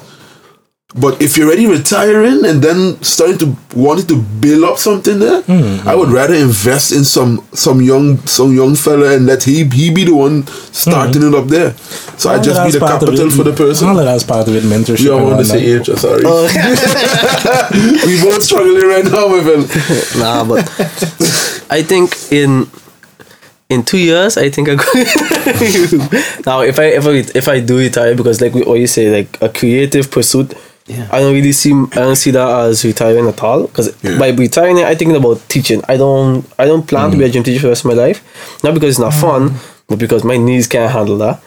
My fingers could barely handle it. So, especially not in a youth detention, detention, because you have to be strong, right? So I don't think I could reach 60 there for sure. Right. Yeah. So I would hope that when I retire, I could just book is the retirement plan. Yeah. Start from now. Yeah. Now another question. Other than the Experiment X-ray series, is there any other type of stories you want to tell, or is it like definitely there are anything in mind already, or is that like let me get the X-ray done first and then I'm gonna focus on the new stories? Well, of course, my laptop, at least my hard drive has everything. So if I ever die, open it, please. And then make a backup of the backup. I have 7 backups.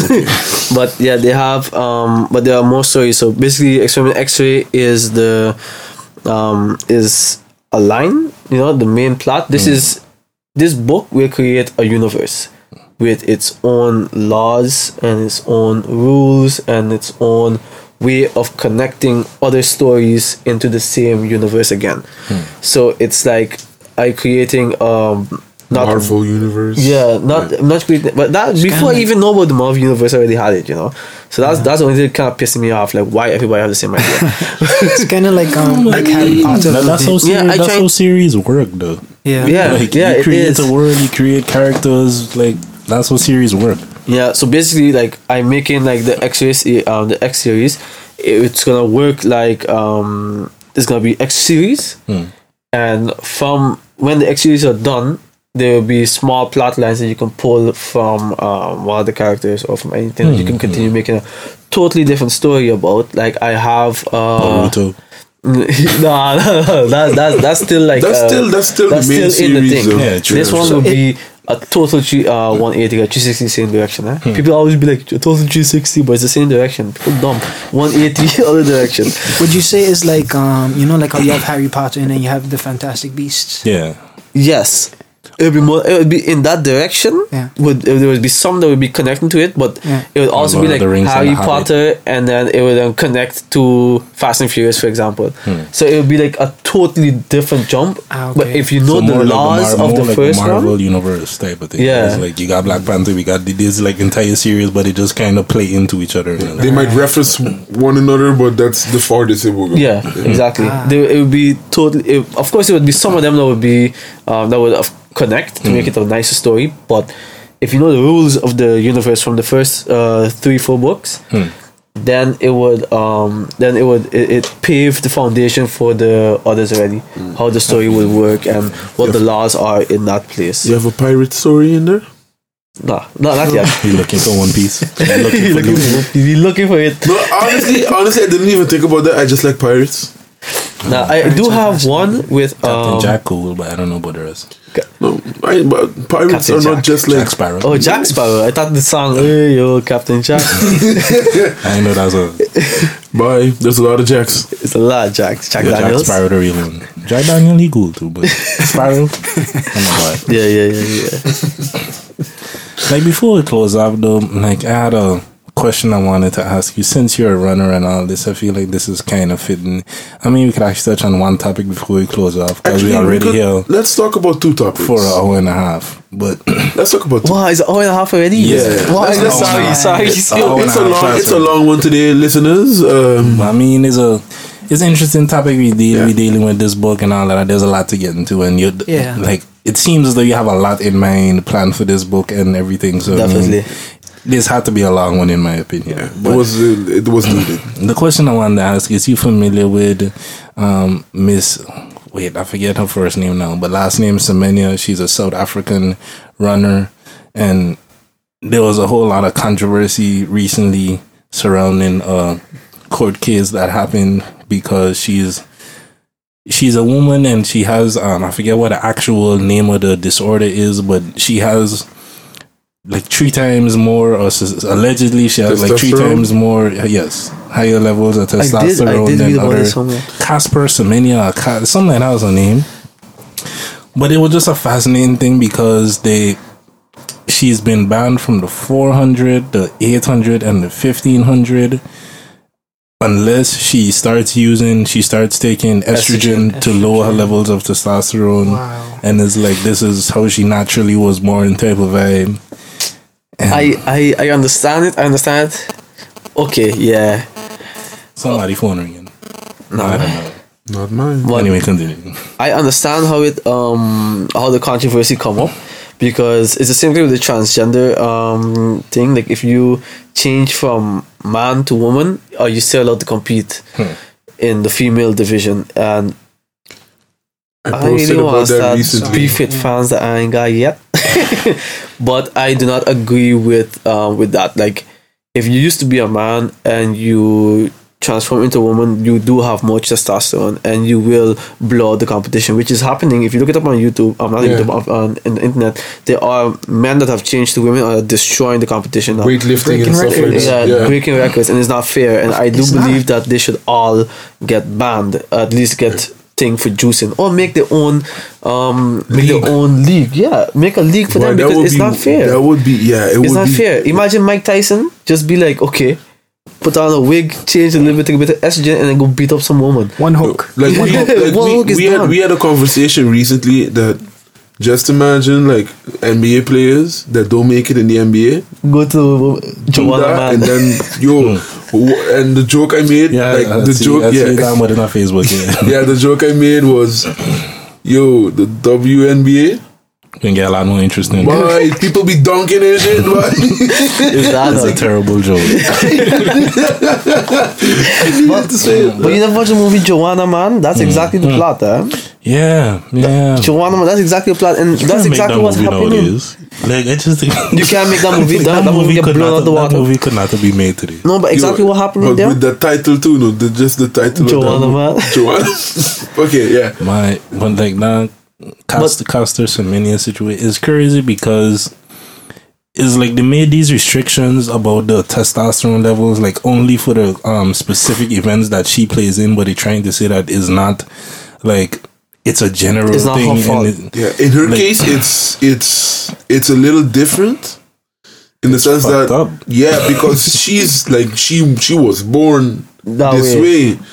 And if you look at it like that, because imagine, like, for example, Usain Bolt, one of the reasons why he is so fast is because he's tall as balls. Like, you know how tall this man is? The example they was given was Michael Phelps, because he and his arms longer than the average. So exactly. Like, his arms longer than most people for his height and stuff like that. Disproportionately long arms, on top of the fact that he has this condition that makes it so that his muscles don't produce as much lactic acid, which is what causes you to be sore and all of that. Yeah. So he don't get fatigued as much as people, but they celebrate him for his genetic freakishness and whatever. You harsh to him, but it makes sense. Genetic freak. I mean, like, not freak in a negative way, but it's like not the norm, the way his body is set up and stuff like that. But he's praised because his body works this way, and he break every world record and stuff in swimming, win every gold medal in swimming in every event that they had or whatever. But okay, but the question is though, how big were the differences between first and second place? I feel like with this young lady, at least as far as I've read on the story, as much as I know, then it didn't seem to me that she was that much better than any people. Like, she wasn't blowing people out of the water in that type of way. Like, she had the high testosterone. Yes, she was a good runner, but it wasn't like the crazy margins or nothing that you see like with some of the transgender or with some of the male athletes that transition and then go and compete in women's stuff and break. It wasn't looking like that type of situation, at least then to me. I don't believe that they should take it off. If it's not such a big difference, because here's the thing, at the end of the day, the person who they always used to say, if you work hard, you would get somewhere, but without the proper genes, talent, you're not gonna get anywhere. You know, talent. Yeah. So you can get somewhere, but you can improve. But I mean, you're gonna be the best. You're not going to be the best, sadly. But with that being said, right now we are in an age where we are so far in sports that people are, even though they don't want to, we're being genetically modified. You know, I would like make a child with not a long distance runner, and we would have the longest running baby forever. You know, that's how you get your genes, the good genes, and then get a better person. So eventually somebody will break a record. That is just a fact. Right now, we just have to deal with the fact that she is just kicking ass. So all you have to do is strategically breed. But you know the thing is, even sprinting, because she win the 1500, you say? She competes in like the 4, 8, and 15. I think is like those. Okay, those wicked, but but those things, those are not only run though. Those are also That's also a mental game. You could always flush her out by, because she is South Africa. Yeah. Well, let's say if you're doing another South African country, you only leave her in the thing, and you go with 3 South African runners, and they pull the pack faster than what she is used to get her ties in the beginning, and then you lose 2 of your own runners, but you also lose her, and having the rest of the runners just with the normal pacing could still beat her. You understand a little bit what I'm trying to go at? So they would, like, when you start, you would force her, like you would give her a rabbit and force her to chase down the first place, so then she could, and if she don't chase them down, they can get such a big head start that she would still lose. You know, so you would force them to put the pace so high that she can't brace. And then it's a strategy. So then your best runner, chilling. They would slowly catch up and pass her at the end. That's how you could also do it. I mean, not everything is just pure muscle. At a certain point, none of the sports, and I had a debate with one of my gym colleagues. All sports, and no matter how good you get, the same thing with gaming, esports. At a certain point, you learn all the mechanics. In running, in jumping, in soccer, you learn the mechanics, and you cannot get any better in the mechanics. Now it's time to do strategy. Then it's time to think about what you do with this maximum capacity that you have. And that's the same with all sports except for sprinting. That's just dumb. Go. But for the other ones, it's a thought. Everything is a thought. That's why you have coaches. Otherwise, you would never need a coach. True. Sprinting is, different in my opinion. I mean, you're actually a runner. No, I believe sprinting kind of dumb running too, but I never just sprint. I mean, it's one of those things where I always remember a time one of my partners on St. Martin, he never run track. We did volleyball playing people. He went down on the track one day and was just like, yo, I got race out you, man. And just blow your man, who was supposedly like the fastest on the track, he won by like maybe this much, if anything, and that's like having your tracksuit on, your cleats, and this dude just come down there in regular basketball pants, took off his shoes because he runs faster barefoot. Everyone does. Yeah. And the man just run like getting down in position and form on the blocks and nothing. And that's just imagine if he had the technique and everything down. If he learned and was trained and coached in track, I'm sure that just because, like you say, he just got a natural kind of speed. But it's probably because he was barefoot, though. Everybody know about the barefoot.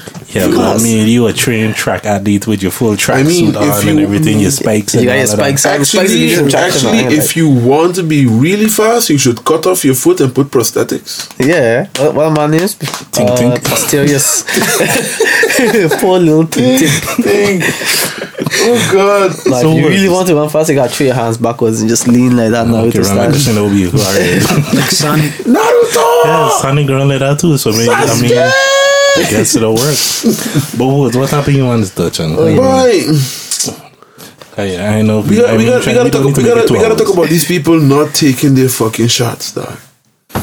Spreading this measles thing all over the Caribbean and the States. I blame the States, honestly. I blame the States because that's where the outbreak is like legit happening, and now we have a lot of tourists. We got American tourists going on different islands and on the cruises and all this stuff. I find, in my opinion, if you ain't taking a shot to protect the community, you're not allowed to travel.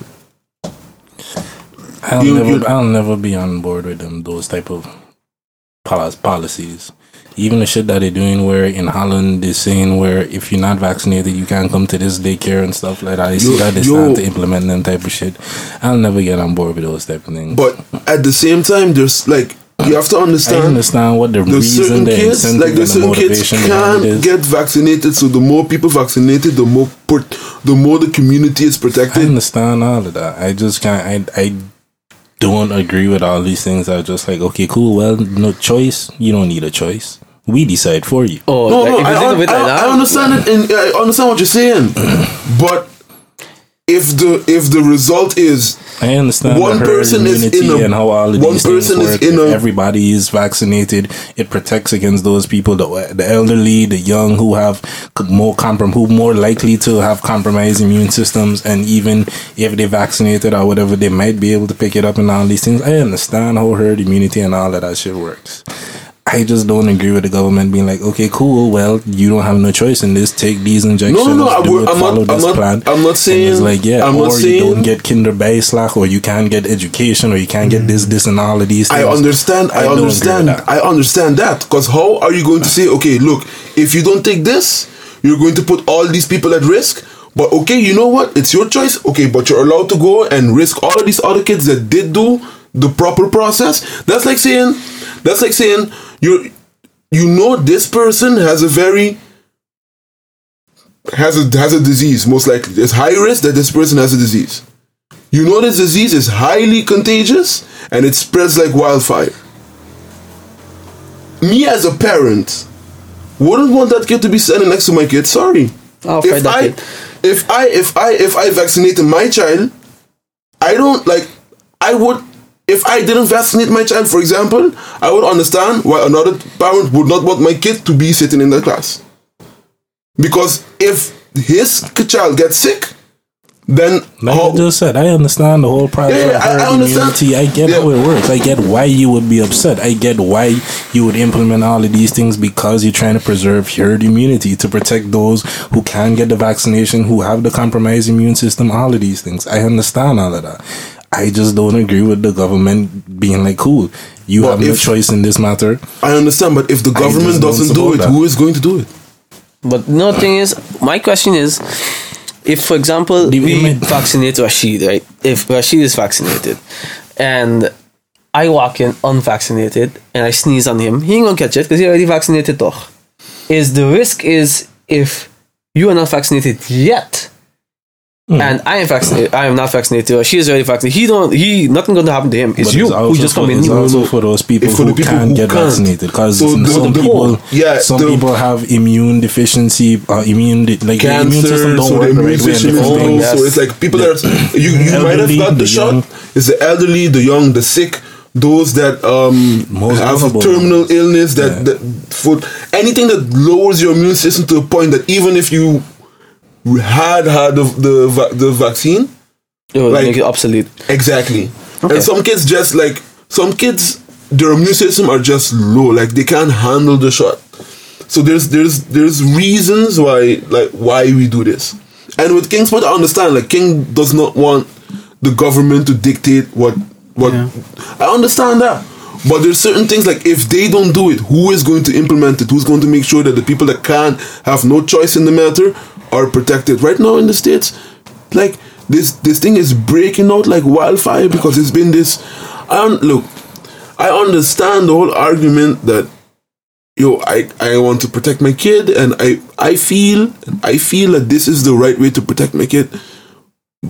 But look what the result of that is right now. You protecting your kid, ending up not protecting your kid. And now you as the parent, super fucked up. I understand. My thing is, maybe that's the way it's supposed to be. Maybe you were supposed to die. I know it sounds super fucked up. Maybe like natural selection, we went so far beyond survival of the fittest. If you didn't have the right genes, you just die because we didn't have modern medicine and all these things. We didn't have proper hygiene and housing and food and all these things that we have in modern civilization. If you didn't have all these things, you would have, like, you have a peanut allergy, you would have been dead long time. It sounds fucked up. There's certain allergies, like, I don't think you was meant to live this long. I know it sounds super fucked up. I know it does. And it's not something people want to hear, to be like, oh yes, your child maybe is supposed to die. I'm not trying to say that I want anybody's children to die, but if you made the choice to not vaccinate your child and this and this and this happened because you religious beliefs or whatever it might be that's stopping you from doing this and this, if your child died and those other, like, maybe that's what was supposed to happen. I mean, I find we live in a modern world that this is not supposed to happen. Yeah, I mean, it doesn't have to. What I see but thinking from a bigger picture scale and not just from, oh, this is my son or this is thing. You don't know, like, that's the way I look at a lot of situations. Bad shit happens is not, like, there's no logical reasoning to say why somebody's child died because of a random, those mass shooters type of incident. You can't think of no logical reason, but it may be because, well, it sparked a conversation. Like when you think on Emmett Till and all these certain people that died from police brutality or whatever, it's tragedy. It's a terrible, sad thing for that parent who lost a child or the brother or sister, the family members type shit. But for the bigger picture, that could have been a significant death that changed, I don't know, some public policy or something down the line in the future type thing. Maybe your child had to die for some anti-vaccination campaign that's going to be sparked up and all, like, I don't know, all of these things. I like the way this is going because I see in two big different, like a natural, not natural selection, but you're going more towards the, how you say, nature, in the sense of if we didn't have technology we had, if it wasn't as advanced as we were, how would it have looked? And then you have the same side, the other side where we have this shit, we are doing good, why not use it? It's like saying, you saying we have money, and I agree, let's use the money, let's eat, and then you saying, oh, we have money, but that's not how we were supposed to be eating, you know what I mean? And I go write a book about things. Two different sides. No, but it's very interesting to see. But I fall a little bit more on your side in the sense of I even though I'm asthmatic and I was supposed to be dead long time, I ain't gonna lie, because I had I went through some asthma attacks. I'd be like, that was not for me. I was supposed to be gone. But I am grateful that we are to a point now that we can certain people can live. But if you look at, for example, how long people live in, we could just change it around to the point where how long are people living right now? People are living up to like 90 years old, going up to 100. That was not the point.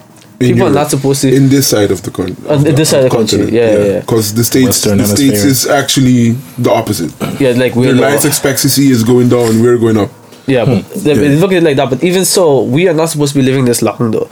People don't know what to do with their lives after they get. That's just, you keep your people alive while the natural thing to do is to literally die. But everybody is so scared of dying, they don't know what death does. That everybody going to be like, oh, I don't want to die. It depends on which overpopulation and these type of things as well. It depends on which continent we're talking about. Because back in the day, the Asian side of the country is the people that were super healthy.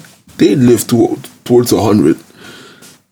Yeah. It's again like we're very focused on us, our side, but it just depends on, like, we didn't know about health and everything back then. They weren't eating. They were eating so healthy they didn't even know, like, but they just were eating what they had around them. But it was that it was a perfect bubble. Yeah, but depending on how far back you go, is like.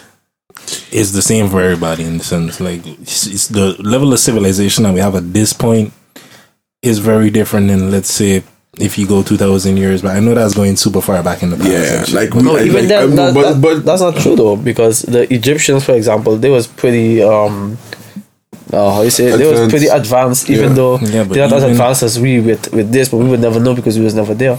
But even that's a whole nother topic in itself. You can get into the Egyptians and their timeline, because there's many disputed things about who built what, who created Egyptian civilization, the pyramids and stuff, the true dating of them. Is it even the people that we see now as Egyptians? Are those the people that was responsible for some of the great wonders that happened in Egypt? Supposedly there's a theory out there that takes the Sphinx, the dating of it, to something like 12,000 years ago.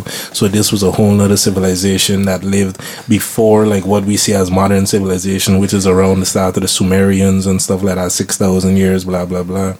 Like, there's stuff that says, or theories at least, that suggest that we might, like, we just go through cycles in a way, basically. We have a civilization, that's the world does goes to, and when we start back off completely again, and we were potentially more advanced than we are now. We just all got wiped out, and had to start over. Yeah, but potentially like hunter-gatherers, like the same way. We got all this great technology around us now, but we also live in a world where there's people like this North Sentinel Island, the case with a dude.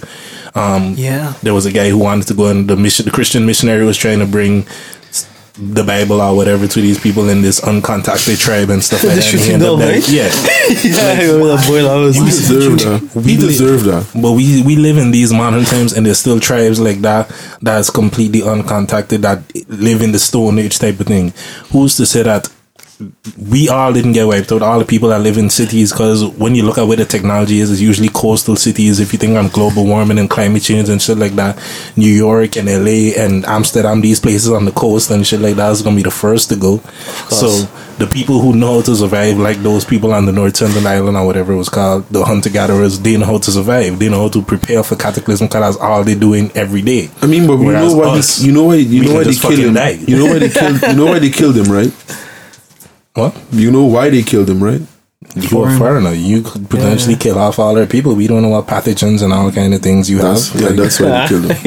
I just asking because bring it all around. They didn't kill him because they don't have any civilization or anything. They have structures. They have everything. I didn't say that. No, it sounded like they were they're not like savages. We don't know what their civilization is like. No, we do. They did. How do you know if you're an uncontacted tribe? And when the whole situation happened, they was talking about, yes, we had one time when he went 20, 30 years ago. We don't even know for sure how many people there, but you're telling me we know about their civilization? What do we know about it? I mean, they know in sense of... They know that people live there and they kill and they hunt stuff, yeah, but... Oh, but if you take a drone, for example, you pass a drone over, you can't see what they built. Yeah, they know. Trust me, it's not like they don't know. They just don't have contact with them, but they know what's going on there. They know what's going on there. It's easy for them to find out. If they want to find out what's going on there, they could just... Yeah, they could look, but I mean, if you don't know the language, you don't know the customs, you could look and see. In that sense, no. In that sense, no. But you don't know them. They don't know them, but I get where you're coming from. It's not like we don't know what's going on there. It's just the camera's still on. Oh, no, the camera dead long time. I mean, we coming up on 2 hours. Coming up on 2 hours, so and we just going back. Yeah, I think with that said, we could end the link up for today. So I mean, Rainer, what was the last messages you would like to leave with our listeners? Let them know where they could get the book and follow you and all of that. Online for sure. You get online. Experiment X series, ball.com. You get directly from me when I say here in the Netherlands. Like I said, there's only 12 left, something like that. And each one, I was supposed to sign yours, by the way. Each one that you buy from me directly, I sign them. And then I give them collector's items when you become famous. Exactly. Right. Sell it in a couple of years and make money. Yeah, when I retire, you can retire right after. Yeah, man. And then after that, besides that, just stay posted on the Facebook page. Like the Facebook page, because the bigger the following is, the more chances I get of getting a traditional publisher, then they could just do everything for me. I could just go home and sleep. It'd be nice. And then if there's anybody out there that is looking to animate or help me animate, please get in contact with me. We could talk some stuff, talk to see help. Or maybe even people that are looking for advice. For sure. If you're looking for advice, I am not humble. What's the word I'm looking for? I am very approachable. I don't feel I better than anybody. So if you talk to me, I will talk back easy. I'll just be it might take a while because I'm very busy, but I always answer, and I answer very truthfully. So if you need advice to the person, you're telling me somebody that's also writing a book. Yes, Nelly. Yeah, if you need advice, just give me a call. I sit right here. Or just go by your house, knock on the door, He always... Where your book, boy? Where your book? I live in Arnhem, beaten by the Burger King, I talk every day. But yeah, I think that's about it. Or unless you got some more for the people. I just had a question I lost it. No, I hit 2 hours. But anyway, Woods. Bye. Where you got the people and upcoming parties and whatnot? I still don't want to talk about that because there's some stuff going on in the background. Mixtape. Bye. Mixtape coming out. Hey. Actually, the one mixtape became 2 mixtapes. It's a long story.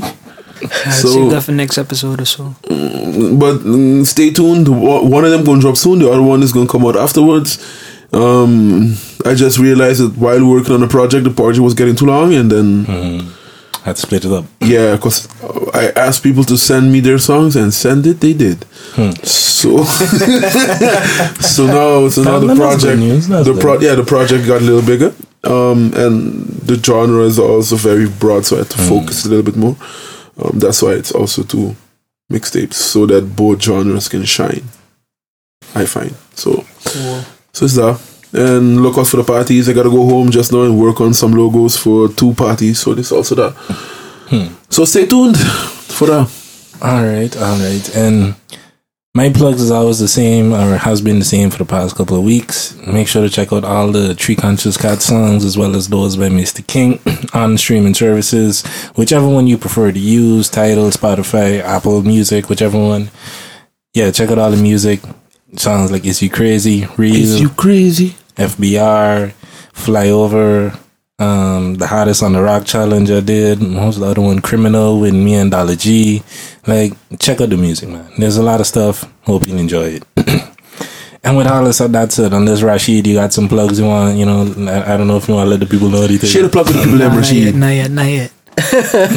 Okay then, cool. Well, I think everything that needed to be said has been said. Except for that one question that you forgot. Yeah, not that just lost. We got like a minute and a half. I might as well chill on my mixtape.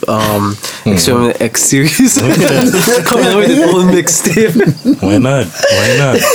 I need original soundtrack anyway. That's the question I wanted to ask you. Where's the audiobook? The audiobook. Like, I mean, if you need a record, you know, I mean. Well, I have the best lisp in the world, so the R, but I would love to have it actually audiobooked. I mean, not an authentic way. It's more authentic if you got an actual author reading the book to the people, in my opinion. Not really. I always thought depends. If you like, I feel if it's something that you're real passionate about, the way you might read it, the way you might bring the message across, might be different than if you get some random person who don't know the story, who ain't really invested in it like that, to read it, you know, that kind of vibe. So if you need a place to record, you know, I got you, pal. Yeah, feel free. In that sense, yeah. But that's something you're interested in doing, though, like making an audiobook form of it. Yeah, it's definitely. A friend of mine told me he would not buy it unless it was an audiobook. So I was like, dog, why are you so wicked to read it? But I know some people just don't like to read. It's true. Honestly, if it was an audiobook form, I would have preferred an audiobook versus a physical book. Like, you're right. I listen to a lot of podcasts and stuff like that, so just listening to audio content for me, like, that's my preferred method to read and just consume content in general. Me and you are complete opposites. I bought like one audiobook of my favorite book, and I listened to maybe one chapter, and I was like, I just gonna read the book. 48 Laws of Power, I listened to the audiobook. I never read the book. I bought the book after and stuff so that I could read it, and I took down the YouTube link from it's copyright infringement and stuff. I can understand why they took down the link. Yeah, so I actually bought the book after, but anyway, that was just my thoughts on audiobooks. We hit 2 hours though. Yeah, now we hit 2 hours. The goal has been achieved. Y'all can see it, but achievement came up on the side of the window. Did it? Got a trophy and thing now. Yeah. But yeah, people, we've been here for long enough, so I think everything has been said. I said that already, but said again. We'll see y'all the next time we link up, people. Peace out.